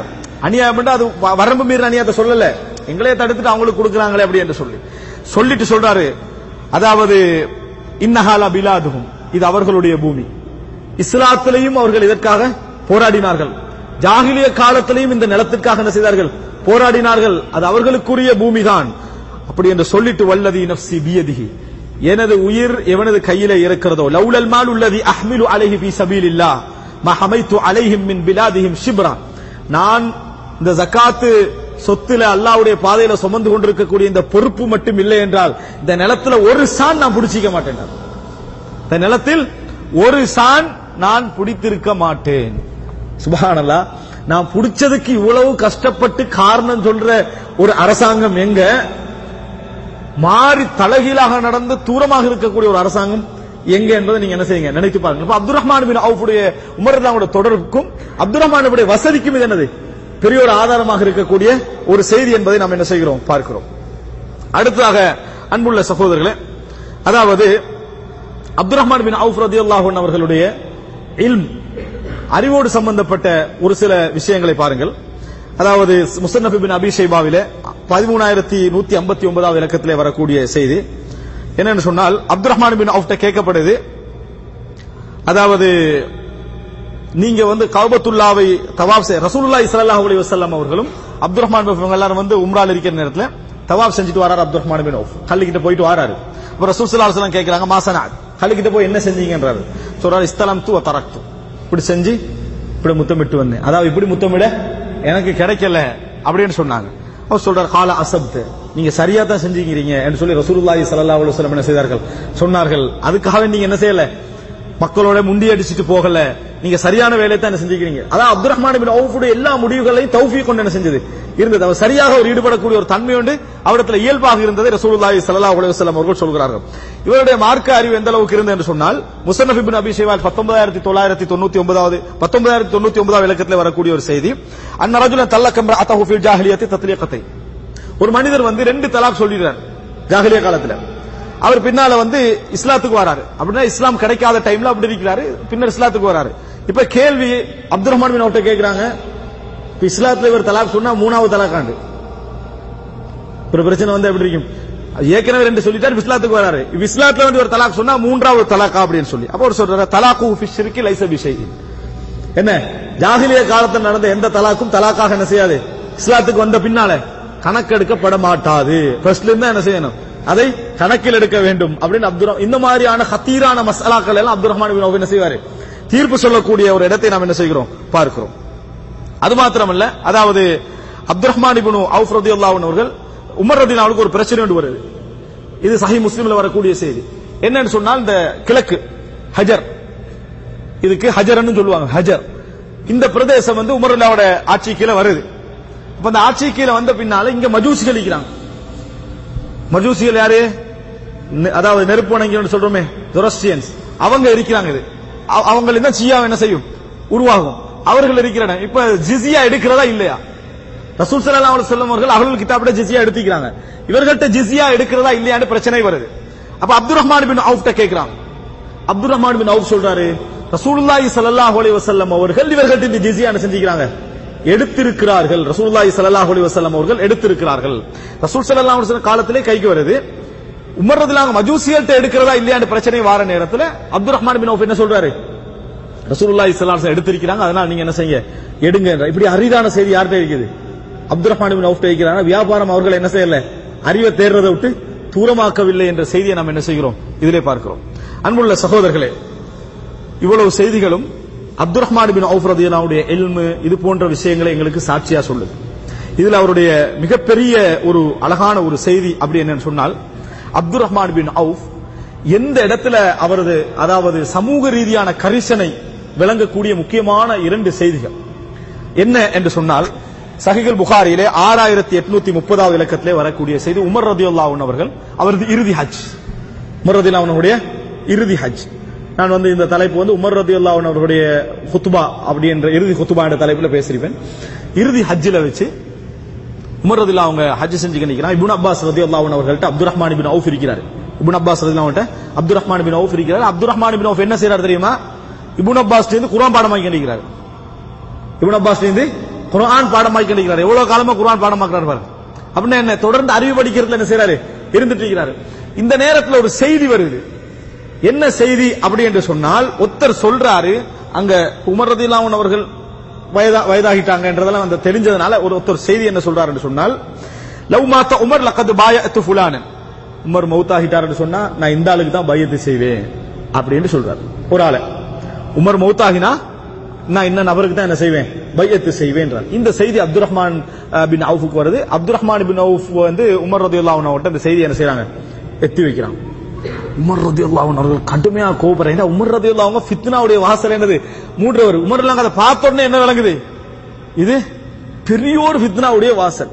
இப்ப உமர் ரலியல்லாஹு அன்ஹு அவர்கள் வந்து கோபப்படுறாங்க. கோபப்பட்டு ஃபகதிப உமர் ثم قال اني ان شاء الله لقائم العشيه في الناس فمحذرهم هؤلاء الذين يريدون ان يغصبوهم امورهم, மக்களுடைய காரியங்களை பறிச்செடுத்து தனக்கு ஆக்கிக் கொள்ள விரும்பக்கூடிய இவர்களை பற்றி நான் இன்றைக்கு எச்சரிக்க போறேன். பகலைக்கு மிம்பர்ல ஏறி மக்களை எச்சரிக்க போகிறேன் என்று உமர் ரலியல்லாஹு அன்ஹு அவர்கள் சொல்றாங்க. நமக்கு இருக்கக்கூடிய 2 ஆலோசகர் எப்படி இருப்பாங்க, நீங்க பகல் வரைக்கும் வெயிட் பண்ண கூடாது, 9 மணிக்கு என்ன செய்யுங்க சொல்லிருங்கன்றவங்க தான் நம்மளுக்கு என்ன செய்யும், நம்ம போற போக்குலயே ஆலோசனை சொல்ற லெவல் தான் இருப்பாங்க. மாறி சொன்னா அவள் நாம வைக்கவும் மாட்டோம். அப்ப இந்த மாதிரி உமர் ரலியல்லாஹு கோவப்படுறான். அப்துல் ரஹ்மான் இப்னு அவுஃப் ரலியல்லாஹு சொல்றாங்க, லா தஃஅல் யா அமீருல் முஃமினீன், அமீருல் முஃமினீனே நீங்கள் அப்படி செய்ய வேண்டாம். ஃபஇன்னல் மௌசிம், இப்ப நீங்க இருக்கிறது ஹஜ் சீசன். யஜ்மஉ ரஆ அன்-நாஸ் வ கௌகாஅஹும், விளங்கினவங்க விளங்காதவங்க, இது என்ன பிரச்சனை தெரிஞ்சவங்க தேவையில்லாதவங்க ஃபித்னா உள்ளவங்க எல்லாரும் இருப்பாங்க. அது மாத்திரமல்ல, ஹுமுல்லதீன யக்லிபூன அலா குர்பி, நீங்க பேசுற டைம்ல முன்னால இருக்கிறவங்க யாரா இருப்பாங்க, அவங்க தான் இருப்பாங்க. அப்படித்தானே நம்ம ஹஜ்ஜுக்கெல்லாம் போற டைம்ல Sheikh bin Baz Abdul Albani முன்னால இருந்திருக்கிறாங்க இல்ல, என்னென்னமெல்லாம் அறியாமைகள்லாம் என்ன செய்யுது நடக்கிற மாதிரியான ஜகாலத்துல பாக்குறேன். இந்த மாதிரி மக்கள் முன்னால உங்களுக்கு பக்கத்துல என்ன செய்வாங்க, அந்த நேரத்தில் இருப்பார்கள். அதனால பாருங்க, மீடியாவுக்கு ஒரு செய்தி, இதுல மீடியாவுக்கு ஒரு செய்தி, வஅன அக்ஷா, நான் பயப்படுகிறேன், அன் தகூம ஃபதகூல மகாலத்தன் யுதையிருஹா அன்க குல்ல முதையிர், நீங்க ஒரு செய்தியை சொல்ல அத நீங்க சொல்லாத மெத்தட்ல அவங்க விளங்கி கடைசியில மிஸ்ருக்கு போகும், என்ன சிரியாவுக்கு போகும், ஈராக்குக்கு போகும், எல்லா இடத்துக்கும் இந்த செய்தி என்ன ஹஜ்ல இருந்து போகும். இப்படி போய் தலைகீழான ஒரு செய்தி பரத்தப்படுவதை நான் என்ன செய்கிறேன், பயப்படுகிறேன். சரியா தான் பேச போறார் உமர், ஆனா யார் கேட்டுட்டிக்கிறாங்க என்று. இன்றைக்கு மீடியாவுடைய அறுவடை அதுதானே, யார் கேட்டுட்டிக்கிறாங்கன்றதுதான். இவன்லாம் இப்படித்தான் விளங்குவாங்க அப்படின்னு தெரிஞ்சு தைரியமா என்ன செய்யறது, போய் அதைத்தான் யூஸ் பண்ணிக்கிறது. அதுதான் யூஸ் பண்ணு. எந்த அளவுக்கு போயிட்டு சொன்னால் என்ன, அதாவது நாய் கடித்து ஒருவர் மரணம் என்றா அது செய்தி இல்ல, மனிதன் கடித்து ஒரு நாய் மரணம் என்றா தான் அது என்னது செய்தியா, அப்பதான் பாப்பாங்களா, அப்பதான் பாப்பாங்களாம் படிச்சு வேற என்ன செய்யறாங்க, கொடுக்கக்கூடிய அளவுல இருக்கு. இங்க அப்துல் ரஹ்மான் பின் அவுஃப் சொல்றாரு, வேண்டாம், இப்ப நீங்க சொன்னீங்கன்னா தவறா புரிஞ்சு கொள்வாங்க, தவறா போய் என்ன செய்யும் சேரும், நீங்கள் பேச வேண்டாம். நீங்க என்ன செய்யணும், ஃபஅம்ஹில், வெயிட் பண்ணுங்க, ஹத்தா தக்தமல் மதீனா, மதீனாவுக்கு ஃபஇன்னஹா தாருல் ஹிஜ்ரா, அது ஹிஜ்ரத் பூமி, வஸ்ஸுன்னா, சுன்னாவுடைய பூமி, ஃபதஹ்லுஸ பி அஹ்லில் ஃபிக்ஹ் வ அஷ்ராஃபின் நாஸ், உங்களோட இருக்கின்றவர்கள் யாரு, மார்க்க விளக்கம் உள்ளவர்கள், சமூக தலைவர்கள் அந்த இடத்துல என்ன செய்வாங்க இருப்பாங்க. அந்த இடத்துல நீங்க சொல்லுங்க, அவர்கள் கொண்டு போய் சேர்ப்பார்கள், அவர்கள் என்ன செய்வார்கள் கொண்டு போய் சேர்ப்பார்கள். அப்ப உரிய மாதிரி என்ன செய்யும், அது போய் சேரும். அப்படி என்று சொல்லி Abdul Rahman ibn Awf Umar ரலியல்லாஹு அன்ஹு சொல்றாங்க. உமர் ரலியல்லாஹு அன்ஹு என்ன சொல்றாங்க, இன்ஷா அல்லாஹ் நான் அதே மாதிரியே என்ன செய்கிறேன். அதுக்கு பிறகு போய் மதீனால உமர் ரலியல்லாஹு அன்ஹு நடத்தின ஃபர்ஸ்ட் குத்பாக்கு இப்னு அப்பாஸ் வேகமா போறாங்க. போய் இன்றைக்கு ஒரு முக்கிய குத்பா இருக்கின்றார் இப்னு அப்பாஸ். இவ்வளவு நாள் சொல்லாத என்ன சொல்ல போறான்னு கேக்குறான். இல்ல, ஒரு சப்ஜெக்ட் நடந்தது, நீங்க கேளுங்க அப்படி என்று Saeed ibn Amr ibn Nufail அங்க இருக்கிறாரு. இப்னு அப்பாஸ் கேக்குறான், அந்த குத்பாவை கேட்கறதுக்கு முக்கியமான ஒரு செய்தி போகும். யார் இருக்கிற இப்ப சொர்க்கத்துக்கு நன்மாராயம் கூறப்பட்டவர் இப்னு அப்பாஸ் ரலியல்லாஹு அன்ஹு, Abdul Rahman ibn Awf, Saad ibn இப்படிதான் அவங்க தான் இருக்கிறாங்க. இந்த செய்தி எப்படி கொண்டு போய் சேர்க்கப்படும், முறையான முறையில் என்ன செய்யும் கொண்டு போய் சேர்க்கப்படும். இப்ப எங்கள்கிட்ட கேட்கிறவங்க யாருன்னே தெரியாது, எப்படி சேர்ப்பாருன்னு தெரியாது. இதுதான் அந்த இடத்துல சொல்லப்படக்கூடிய ஒரு மிக முக்கியமான ஒரு செய்தி என்பதை நம்ம பார்க்கிறோம். இது ஒரு விஷயம். உமர் ரலியல்லாஹு அன்ஹு அவர்களுக்கு அப்துல் ரஹ்மான் இப்னு அவுஃப் ஆலோசனையுடைய முக்கியத்துவத்தை. இரண்டாவது என்ன, இந்த இடத்துல இன்னொரு முக்கிய படிப்பினை என்ன தெரியுமா, எங்கள்ல உள்ள சிக்கலே நல்ல ஆலோசகர்கள் எங்களுக்கு விருப்பம் இல்லாத, நல்ல ஆலோசகர்கள் எங்களுக்கு விருப்பம் இல்லை.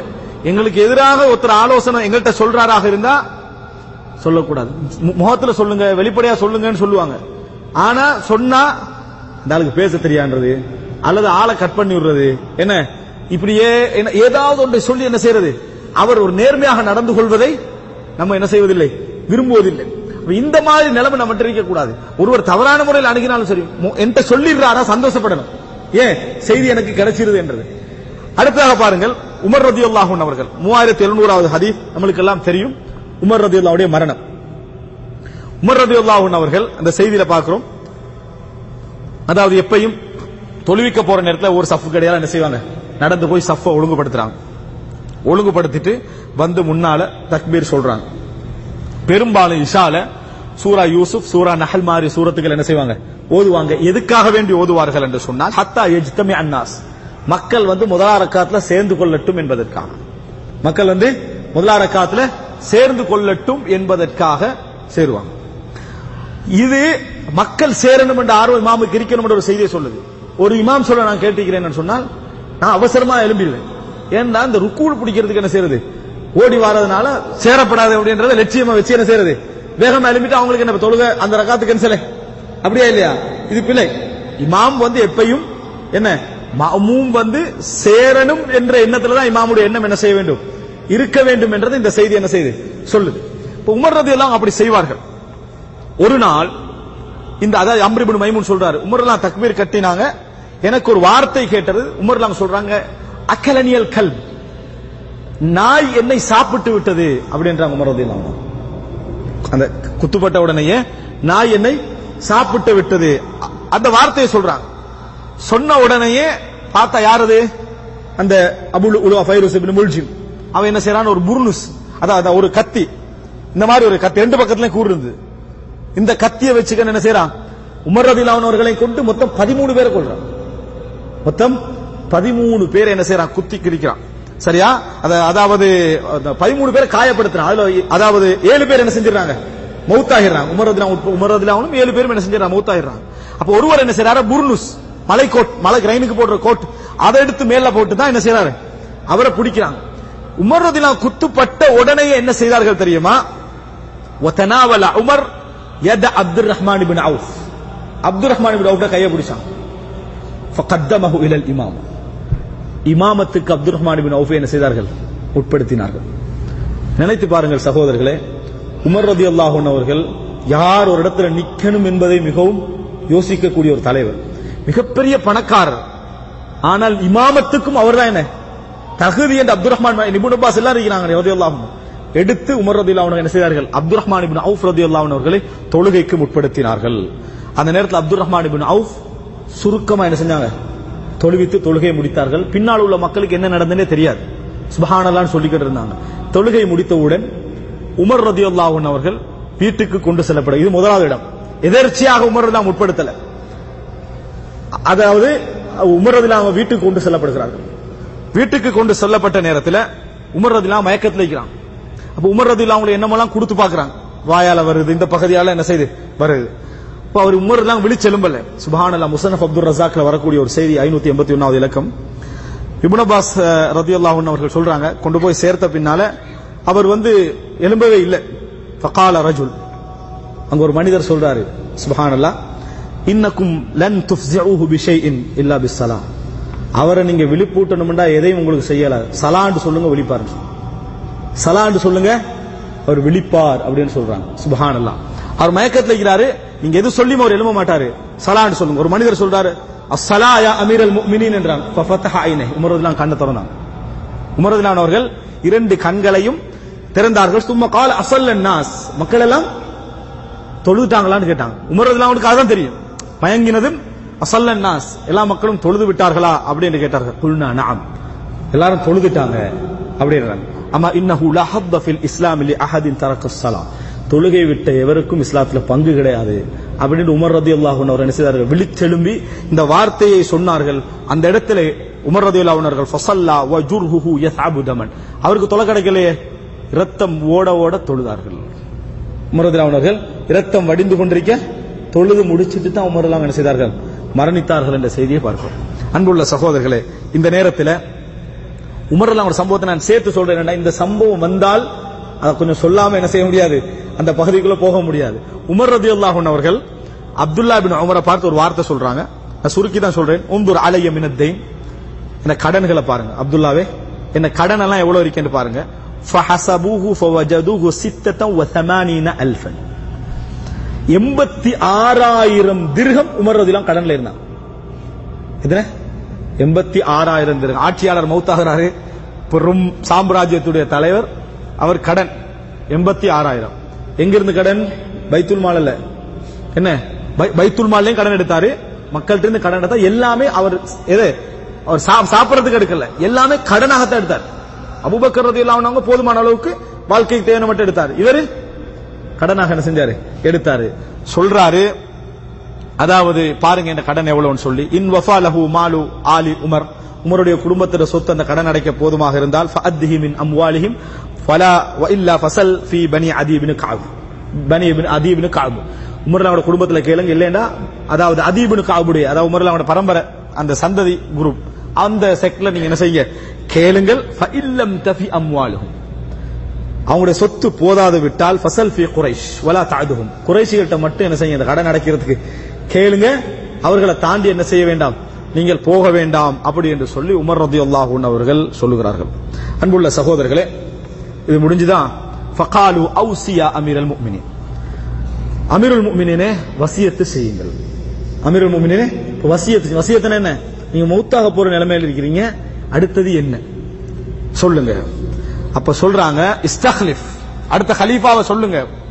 قال ما اجد احدا احق بهذا الامر من هؤلاء النفر الذين توفي رسول الله صلى الله عليه وسلم وهو عنهم راض.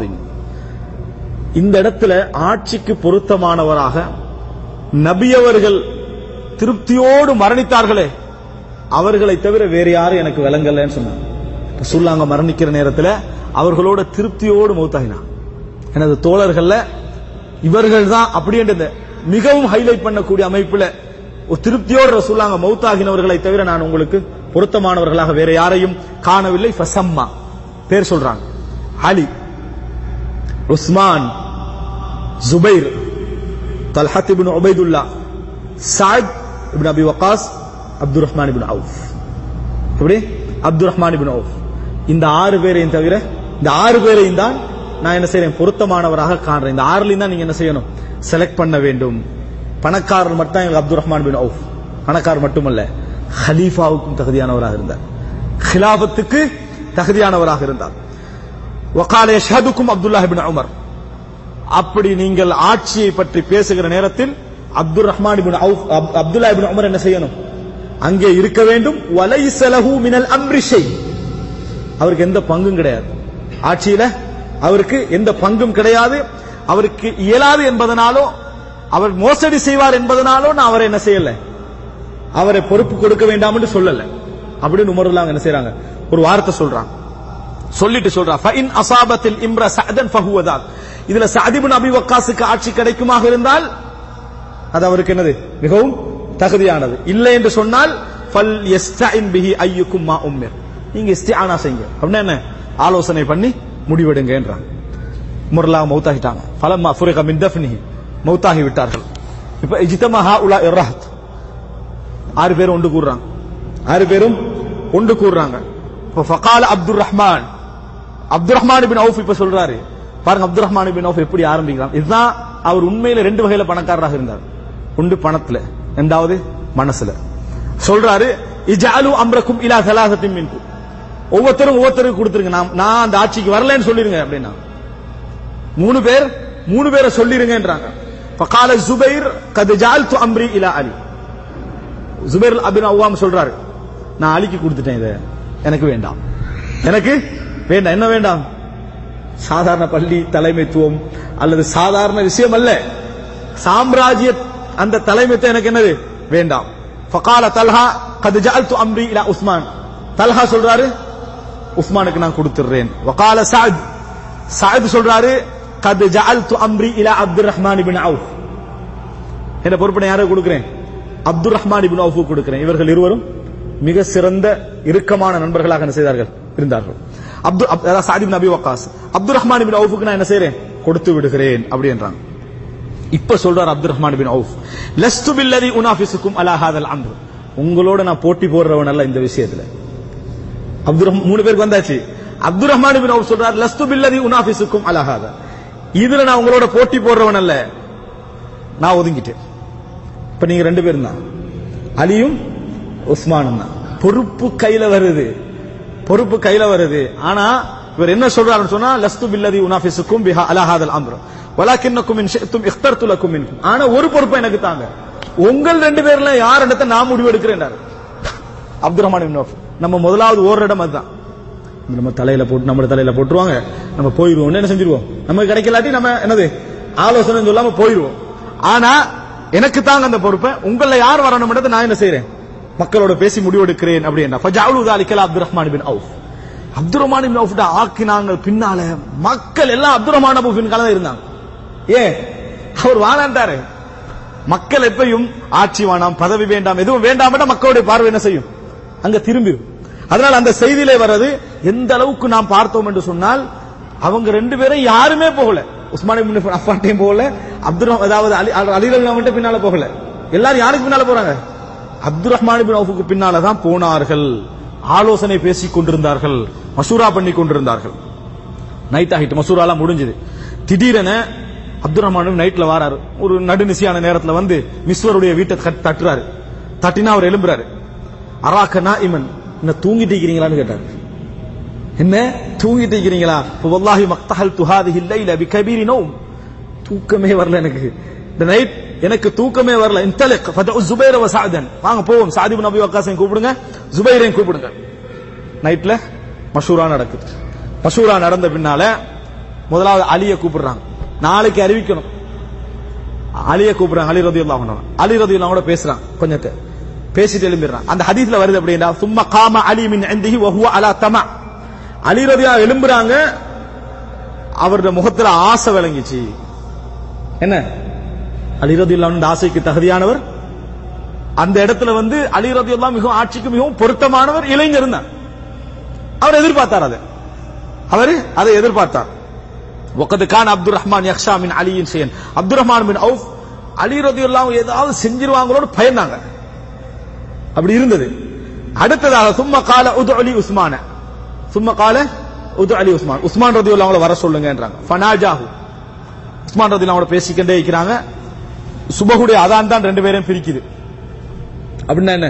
சுபஹுடைய அதான் தான் ரெண்டு பேரையும் பிரிக்குதுன்னா, அதான் சொல்லும் வரைக்கும் மஷூரா என்ன செய்யுது, நடக்குது, பிரிக்குது.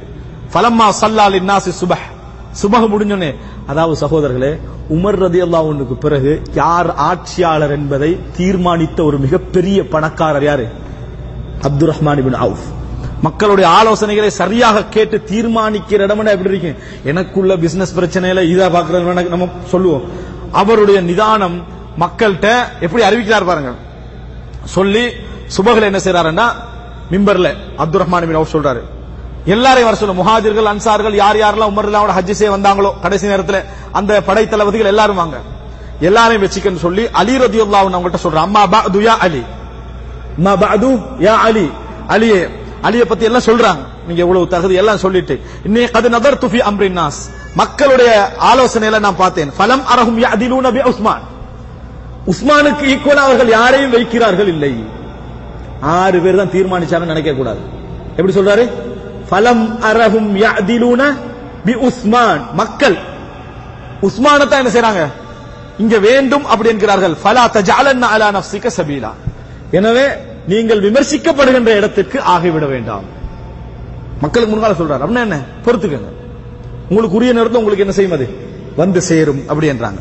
சொல்லிட்டு உஸ்மான பார்த்து சொல்றாங்க, உபாயுக அலா சுன்னத்தில்லாஹி வ ரசூலிஹி வல் கலீஃபத்தைனி மின் பஅதிஹி, அல்லாஹ் ரசூல் வழிமுறை கேட்ப, கலீஃபாவுடைய சுன்னாக்களுக்கு கேட்ப உங்களுக்கு நான் என்ன செய்றேன், பைஅத் செய்கிறேன். ஃபபாயஅஹு அப்துர் ரஹ்மான், முதல்ல பைஅத் செஞ்சாரு அப்துர் ரஹ்மான் இப்னு அவுஃப். உபாயஅஹு الناس والمهاجرون والانصار وامراء الاجناد والمسلمين, எல்லா படை தளபதிகளும் எல்லாரும் என்ன செஞ்சாங்க, அந்த இடத்துல பைஅத் செய்தார்கள். அன்புள்ள சகோதரர்களே, உமர் ரலியல்லாஹு அன்ஹு அவர்களுடைய வாழ்க்கையில நீங்க என்ன நினைக்கணும்டா, ஆட்சியை சரியா செய்தாரு, மரணத்துக்கு பின்னால குழப்பம் இல்லாம விட்டுட்டு போனார். ஆட்சியை வெள்ளக்காரர்கள் சரியா செய்வாங்க, பின்னால பித்னா போட்டுட்டு தான் போவாங்க. சரியா செஞ்சுட்டு இவனுக்கு நிம்மதியா வாழக்கூடாதுன்னு என்னது, பின்னால ஏதாவது வச்சுட்டு. ஆனா உமர் ரலியல்லாஹு அன்ஹு எப்படி தீர்மானிக்கணும் என்றதை என்ன செய்யறாங்க, செய்து விட்டு போனார்கள். இதுல மிகப்பெரிய, நீங்க இந்த ஹதீஸை திருப்பி ஒரு முறை யோசிச்சு பாருங்க. அப்துல் ரஹ்மான் இப்னு அவுஃபுடைய பங்கு, நம்ம அப்துல் ரஹ்மான் இப்னு அவுஃப் எங்கட மனசுல இருக்கக்கூடிய இடம், வசதி, பணம், தர்மம். அப்துல் ரஹ்மான் இப்னு அவுஃப் இங்க செஞ்ச வேலை, அப்படிப்பட்ட ஒரு மிக முக்கியமான சூராவுடைய தலைவராக என்ன செய்தார்கள், அப்துல் ரஹ்மான் இப்னு அவுஃப் ரலியல்லாஹு அன்ஹு அவர்கள் இருந்தார்கள் என்பதை இந்த செய்தி சொல்வதை பார்க்கிறோம். இறுதியாக அன்புள்ள சகோதரர்களே, அதாவது அப்துல் ரஹ்மான் இப்னு அவுஃப் ரலியல்லாஹு அன்ஹுடைய கடைசி காலம் மிகப்பெரிய தர்மத்துக்குரிய காலமாக இருந்து கொண்டே இருந்தது. அவர் உலகம் அவரை தேடி தேடி வர வர மறுமையை நோக்கி என்ன செய்தார், ஓடிக்கொண்டே இருந்தார். உலகம் நம்ம தேடி போனா என்ன செய்யும், ஓடிக்கொண்டே இருக்கும். நம்ம வானாண்டா விரட்டி வந்து கொண்டே இருக்கும். அப்துல் ரஹ்மான் இப்னு அவுஃப் ரலியல்லாஹு அன்ஹு அவர்கள் ஒவ்வொரு முறையும் என்ன செய்வார்கள், அழுவார்கள். ஒரு செய்தியை பார்க்கிறோம் புகாரில் 1275வது இலக்கம். அவருக்கு ஒரு நல்ல சாப்பாடு கொண்டு வந்து வைக்கப்படுகிறது. அவர் என்ன செஞ்சாருன்னு சொன்னா, அவர் வந்து நோன்பாளியாக இருந்தார். அந்த நேரத்தில் நோன்பாளியாக இருக்கிறார், அதனால சாப்பாடு கொண்டு வந்து வைக்கப்படுகிறது. இப்ப அந்த சாப்பாடை பார்த்துட்டு அழ ஆரம்பிச்சார். யாரு? Abdul Rahman ibn Awf. குத்தில முஸ்அப் இப்னு உமைர் வ ஹுவ கைரும் மின்னி, முஸ்அப் இப்னு உமைர் கொல்லப்பட்டார், அவர் என்னை விட மிகவும் சிறந்தவர். குஃபின ஃபீ புர்தா, ஒரு போர்வையில போர்த்தப்பட்டார். இன் குத்திய ரஅஸுஹு பதத் ரிஜ்லஹு, தலையை மூடினா கால் விளங்கிச்சு. வ இன் குத்திய ரிஜ்லஹு பதா ரஅஸுஹு, அவருடைய தலை என்ன செஞ்சது, காலை மூடினால் தலை விளங்க ஆரம்பிச்சது. அதுக்கு பின்ன குத்தில ஹம்சா வஹுவ கைரும் மின்னி, ஹம்சா எல்லாம் கொல்லப்பட்டாங்க, அவர் என்னை விட மிகவும் சிறந்தவர். ثم بسط لنا من الدنيا ما بسط او اعطينا من الدنيا ما اعطينا وقد خشينا ان تكون حسناتنا اجلت لنا ثم جعل يبكي حتى ترك الطعام. அவர் சொல்றாரு, நான் பயப்படுவதெல்லாம் அவர்களுடைய மரணத்துக்கு பின்னால் உலகம் எங்களுக்கு விசாலமாக்கப்பட்டு அதையெல்லாம் நாங்கள் அனுபவித்து எங்களுக்கு மறுமையில் கிடைக்க வேண்டிய எல்லா ஹைரையும் அல்லாஹ் இந்த உலகத்திலே அவசரப்படுத்தி விட்டானோ என்றுதான் நான் என்ன செய்கிறேன், பயப்படுகிறேன் என்று சொல்லி அழ ஆரம்பித்தார்கள். சாப்பிடவில்லை, அழ ஆரம்பித்தார்கள். சுன்னத்தான நோம்பில் இருந்தாரு, அழ ஆரம்பித்தார்கள், கண்ணீர் வடித்தார்கள். அந்த சம்பவம் நினைக்கிறார், அவருடைய உள்ளம் என்ன செஞ்சது, அந்த அந்த நபித்தோழர்களை நோக்கி போய்கொண்டே இருந்தது. உலகம் அவர்களுக்கு முன்னால இருந்தாலும் சரி. அன்புள்ள சகோதரர்களே, இந்த மாதிரி அப்துல் ரஹ்மான் பின் அவுஃப் ரலியல்லாஹு அன்ஹு அவர்கள் இருந்தார்கள். அது மாத்திரமல்ல, ரசூலுல்லாஹி ஸல்லல்லாஹு அலைஹி வஸல்லம் உம்மு சலமா ரலியல்லாஹு அன்ஹா அவர்கள் அப்துல் ரஹ்மான் பின் அவுஃப் சொல்றாங்க, அதாவது Abdul Rahman bin Awf Umm Salama ரலியல்லாஹு அன்ஹா சொல்றாங்க, குறைஷிகளே நான் வசதி படைத்தவர், உங்களுக்கு தெரியும் பிற்காலத்தில் இது. அதனால நான் ஒரு பூமியை, ஒரு நிலத்தை வித்தேன், 40,000 தீனாருக்கு, 40,000 தங்க காசுகளுக்கு நான் வித்து வைக்கிறேன், என்ன செய்ய அப்படின்னு கேட்கிறாங்க. யார்கிட்ட கேட்கிறாங்க? உம்மு சலமா ரலியல்லாஹு அன்ஹா ரசூலுல்லாஹி மனைவிட்ட கேட்கிறாங்க. காலத் யா புனை, என் அருமை மகனே, அன்ஃபிக், செலவழிச்சிருங்கள், அது எல்லாவற்றையும் தர்மம் செய்து விடுங்கள். ஃபஇன்னி சமிஅது ரசூலுல்லாஹி ஸல்லல்லாஹு அலைஹி வஸல்லம் யகூல், ரசூலுல்லாஹி ஸல்லல்லாஹு அலைஹி வஸல்லம் சொல்ல நான் கேட்டிருக்கிறேன், இன்ன மின் அஸ்ஹாபி மல்லா யரானி பஅத அன் உஃபாரிகஹு, என்னை பிரிந்த பின்னால் நான் திருப்பி அவர்களை காணவே முடியாத சில தோழர்கள் என்னிலே இருக்கிறார்கள். நான் பிரிஞ்சிட்ட பிறகு திருப்பி அவங்களை எப்ப என்ன செய்ய மாட்டேனா, பார்க்கவே மாட்டேன் அப்படின்னா அவங்க என்ன செய்வாங்க, நரகம் போயிடுவாங்க. அப்படிப்பட்ட தோழர்கள் என்னிலே இருக்கிறார்கள் அப்படி என்று சொல்றாங்க. அதனால நீங்க என்ன செஞ்சிருங்க, தர்மம் செய்து விடுங்கள். அவரை சொல்லல, நீங்க தர்மம் செஞ்சிருங்க, அந்த லிஸ்ட்ல அந்த மாதிரி ஆகிராம நீங்க தர்மம் செய்து விடுங்கள். உடனே அவர் என்ன செய்யறார் என்று சொன்னால், எல்லாவற்றையும் என்ன அல்லாஹ்வுடைய பாதையிலே தர்மம் செய்து விடு, 40,000 தீனாரை அல்லாஹ்வுடைய பாதையிலே தர்மம் செய்து விடுகிறார். இது கேள்விப்பட்டு உமர் என்ன செய்யறாரு, விரைந்து வாரார் உம்மு சலமா ரலியல்லாஹு அன்ஹா வந்து கேட்கிறாரு, நானும் அதுல இருக்கிறேனா, பில்லாஹி அல்லாஹ் முன்னிறுத்தி கேட்கிறேன், அப்படிப்பட்டவர்களில் நானும் இருப்பேனா அப்படின்னு உமர் ரலியல்லாஹு அன்ஹு அவர்கள் கேட்டார்கள். அவங்க சொல்றாங்க, அல்லாஹும்மலா, யா அல்லாஹ் நீங்க அதுல வரவே மாட்டீர்கள், யா அல்லாஹ் நீங்கள் அதுல வரவே மாட்டீர்கள், வலன் உப்ரியா அஹதம் பஅதக், உதைபா சொல்ற மாதிரி சொல்றாரு, இதுக்கு பின்னால யாரையும் நான் இப்படி என்ன செய்ய மாட்டேன், இல்லை என்று சொல்ல மாட்டேன் அப்படி என்று சொன்னார் என்ற செய்தி நம்ம பார்க்கிறோம். அன்புள்ள சகோதரர்களே, இப்ப அப்துல் ரஹ்மான் பின் அவுஃப் ரலியல்லாஹு அன்ஹு பற்றி ஒரு கட்டுக்கதையை சொல்லிருப்பாங்க. சொர்க்கத்துக்கு என்ன செய்வாரு, தவண்டு தான் போவாரு அப்படின்னு சொல்லி, இது ஒரு கட்டுக்கதை, பொய்யான கதை, அப்படி எந்த செய்தியும் இல்ல. இந்த செய்தியை மக்கள்கிட்ட சொல்றதுனால பெரிய ஆர்வம் எல்லாம் வராது. எந்த பணக்காரரும் தர்மம் செய்ய மாட்டாங்க. இப்படி உலகத்தை கொடுத்தே தவண்டு தான் போகணுமாக இருந்தா எப்படி, உலகத்தையே தர்மம் செஞ்சு இப்படி தவண்டு தான் போகணுமா இருந்தா திருப்பி எப்படி நம்ம போறது, போகவே முடியாது அப்படி என்றுதான் நினைப்பாங்க. முதலாவது இட்டு கட்டப்பட்ட செய்தி, பொய்யான செய்தி. அப்படி தவண்டு தான் போவார்கள் என்னது, அந்த அளவுக்கு அவற்றை கேள்வி கணக்கெல்லாம் என்ன செய்யும் அவருக்கு இருக்கும் என்றதெல்லாம் பொய்யான ஒரு செய்தி என்பதை ஞாபகத்தில் வைத்துக் கொள்ள வேண்டும். அன்புள்ள சகோதரர்களே, இதில் அப்துல் ரஹ்மான் பின் அவுஃப் ரலியல்லாஹு அன்ஹு அவர்கள் மிகப்பெரிய தர்மம் எல்லாம் அப்படி என்ன செய்தார்கள். அவர்கள் அதாவது மரணிக்கிற நேரத்திலே அவரிடத்தில் இருந்த சொத்தாக அதாவது சொல்லப்படக்கூடிய கணக்கு 3,200,000. நம்ம கணக்குல சொல்றதா இருந்தா அதாவது 3000 200,000, அதாவது 3,200,000 இருந்தது. இதை நீங்க ஒப்பிட்டு பாத்தீங்கன்னா ஜுபைர் ரலியல்லாஹு வரலாற்றோட ஒப்பிட்டு பாத்தீங்கன்னா மிச்சம் குறைவு, அப்படியா இல்லையா? அது திர்ஹம், அது திர்ஹ கணக்குல சொல்லப்பட்டது, இது தீனார் கணக்குல சொல்லப்பட்டது. நீங்க சஹீஹுல் புகாரில 2517 இலக்கத்துல பார்த்துக் கொள்ளலாம். ஒரு திர்ஹம், ஒரு 10 திர்ஹம் ஒரு தீனாருக்கு என்ன செய்யும், ஈக்குவல் ஆகும் என்று புரிந்து கொள்ளக்கூடிய அமைப்பில் ஒரு ஹதீஸ் வரும். ஒரு தீனாருக்கு அல்லது 10 திர்ஹத்துக்கு ஒரு செய்தி வரும், அதுல புரிஞ்சுக்கலாம்.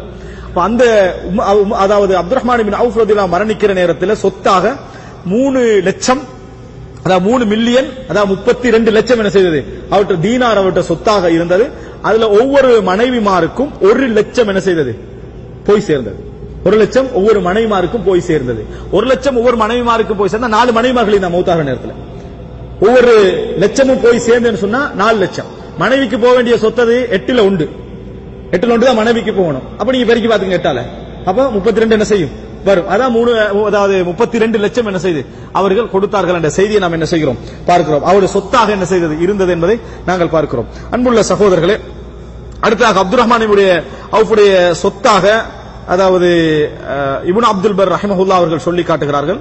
அவருடைய சொத்து கணக்காக சாதாரணமான ஒரு செய்தி என்ன என்று சொன்னால், அவருடைய கடைசி காலத்திலே கான மஜ்தூதம் ஃபித் திஜாரா, மிகப்பெரிய ஒரு வியாபாரியாக இருந்ததனால ஹல்லஃப அல்ஃப பைர், 1000 ஒட்டகங்களை விட்டு சென்றார். எத்தனை ஒட்டகம்? 1000 ஒட்டகம், பணம் அல்லாம. வ 3000 ஷாத், 3000 ஆடு, 3000 ஆடுகள். வ 100 ஃபரஸ், 100 குதிரைகள். வ கான யஸ்ரஉ பில் ஜுர்ஃப், ஜுர்ஃப் என்ற பெரிய ஒரு நிலம் அவருக்கு சொந்தமாக இருந்தது. அலா 20 நாதிஹன், 20 ஒட்டகம், அதுல தண்ணி அதாவது தரிக்கிறதுக்கு வேறவான ஒட்டகம் என்ன செய்தது, 20 ஒட்டகம் இருந்தது. அதோட சேர்த்து இந்த 32 லட்சம் தீனார் என்னது பணம் அவர் விட்டு சென்றார். ஒவ்வொரு மனைவிமார்களுக்கும் ஒவ்வொரு லட்சம், அதாவது 4 லட்சம் கிடைக்கக்கூடிய அமைப்பில் என்ன செய்தது அவருடைய சொத்து இருந்தது. அப்படி என்கின்ற செய்தியை நாம் என்ன செய்கிறோம் பார்க்கிறோம். இவர் மரணிக்கின்ற அதாவது அந்த காலம் ஹிஜ்ரி 32வது ஆண்டு என்ன செய்தார்கள், அப்துல் ரஹ்மான் இப்னு அவுஃப் ரலியல்லாஹு அன்ஹு அவர்கள் மரணித்தார்கள். 75 வயதுகள். எத்தனை வயதுல மௌத்தாராங்க? 75 வயதுகள் அவர்கள் வாழ்ந்தார்கள். அப்படி என்ற செய்தியை பார்க்கிறோம். இமாம் ஸஹபி அவர்கள் அவரது வரலாற்றை முடிக்கின்ற பொழுது சொல்கிறார்கள், ஹாதா ஹுவல் கனி அஷ்-ஷாக்கிர், இவர்தான் நன்றியுள்ள ஒரு பணக்காரர், நன்றியுள்ள ஒரு பணக்காரர். வ உவைசுன் ஃபகீருன் சாபிர், உவைஸ் அல் கர்னி பொறுமையுள்ள ஒரு ஏழை. வ அபூதர் வ அபூ உபைதா ஜாஹிதுன் தஈஃப் ஜாஹிதுன் அஃபீஃப், அபூ உபைதாவும் அபூதரும் பேணுதலான உலகப்பற்றின்மைக்கு உதாரணமானவர்கள் என்று வரலாறை முடிக்கிற நேரத்தில் இமாம் ஸஹபி ரஹிமஹுல்லாஹ் அவர்கள் முடிக்கக்கூடிய செய்தியை நாம் என்ன செய்கிறோம் பார்க்கிறோம். அன்புள்ள சகோதரர்களே, இன்னொரு செய்தியில இவரால் கிட்டத்தட்ட 1000 அதாவது 1000 குடும்பங்கள் அடிமையிலிருந்து விடுதலை செய்யப்பட்டன. அடிமையாக இருந்து 1000 குடும்பங்கள் என்ன செய்தன, விடுதலை செய்யப்பட்டன என்ற செய்தியை நாம் என்ன செய்கிறோம் பார்க்கிறோம். அன்புள்ள சகோதரர்களே, இதான் அப்துல் ரஹ்மான் இப்னு அவுஃப் ரலியல்லாஹு அன்ஹு அவர்களுடைய சுருக்கமான ஒரு வரலாறு. இந்த வரலாற்றின் ஊடாக நாம் பல பலன்களை என்ன செய்கிறோம் அடைந்து கொள்கிறோம். ஒவ்வொரு நபித்தோழரை நாம் சில பொழுதுகளில் ஒவ்வொரு கோணத்தில் மட்டும் என்ன செஞ்சிருப்போம் பார்த்திருப்போம். ஆனால் நபித்தோழர்களுடைய முன்னிலையில் நின்ற நபித்தோழர்களுடைய பிரபல்யமான விசேஷமே எதாக இருக்கும் தெரியுமா? இதுதான் விசேடமான குணங்களாக. அதாவது யுத்தத்தில் கலந்து கொண்டிருப்பார்கள், பணக்காரர்களாக இருப்பார்கள், அறிவாளியாக இருப்பார்கள், மார்க்க தீர்ப்புள்ளவர்களாக இருப்பார்கள், ஆலோசனைகள்ல மிக முக்கியமான இடத்தில் உள்ளவர்களாக என்ன செய்வார்கள் இருப்பார்கள். அதே நேரத்தில் உலகத்தில் நிறைய பற்றற்றவர்களாக விட்டுக் கொடுக்கக்கூடியவர்களாக இருப்பார்கள். அல்லாஹ்வுடைய சுன்னா இந்த உலகம் வேண்டாம் என்று போகின்றவர்களுக்கு அல்லாஹ் தஆலா என்ன செய்வான், அதை சேர்த்து கொண்டு வந்து கொடுத்து காட்டுவான் கண் முன்னால. இதான் உலகம் தேடி வருது, நீ தேவை அப்படி என்று வைக்க போனி என்று சொன்னால் என்ன செய்யும், அது பிரிந்து போய்கொண்டே இருக்கும் என்பது சுன்னா என்பதை அப்துல் ரஹ்மான் இப்னு அவுஃப் ரலியல்லாஹு அன்ஹு வரலாற்றிலே பார்க்கிறோம். அப்துல் ரஹ்மான் இப்னு அவுஃப் ரலியல்லாஹு அன்ஹு அவர்கள் அதிகம் பிள்ளையுடையவர்களாக இருந்தார்கள். எந்த அளவுக்கு என்றால் ஒருவர் அவருடைய பரம்பரை சம்பந்தமாக தனி ஒரு கட்டுரை என்ன செய்யறாரு எழுதுறாரு. பிள்ளைகள் எத்தனை இருந்தாங்க கணக்குன்னு நம்ம பேர் இப்ப நான் சொல்றதாக இருந்தாலும் ஒரு 30 பேருக்கு மேல என்ன செய்யலாம் வரலாற்றில் பதியப்பட்டிருக்கு. நிறைய பேர் ஆப்பிரிக்காவுடைய யுத்தத்திலே ஷஹீதானார்கள். ஆப்பிரிக்காவில் நடந்த யுத்தத்திலே நிறைய பேர் சுஹதாக்களாக ஷஹீதுகளாக என்ன செய்தார்கள் மாறினார்கள் என்ற செய்தியை நாம் என்ன செய்கிறோம் பார்க்கிறோம். அல்லாஹு ரப்புல் ஆலமீன் இது போன்ற வரலாறுகளின் ஊடாக எமது அறிவை விருத்தி செய்து அதனூடாக நாங்கள் பண்பாடுகளை பெற்றுக்கொண்டு எம்மை மாற்றிக்கொள்ளக்கூடிய இடத்துக்கு அல்லாஹு தஆலா அனைவரையும் ஆக்கியருள் புரிவானாக. ஹதா மா இந்தி வல் இல்மு இந்தல்லாஹ் வ அகூலு கௌலி ஹாதா வ அஸ்தக்ஃபிருல்லாஹ லீ வ லக்கும். சுப்ஹானக்கல்லாஹும்ம வ பிஹம்திக அஷ்ஹது அன் லா இலாஹா இல்லா அன்த அஸ்தக்ஃபிருக வ அத்தூபு இலைக்.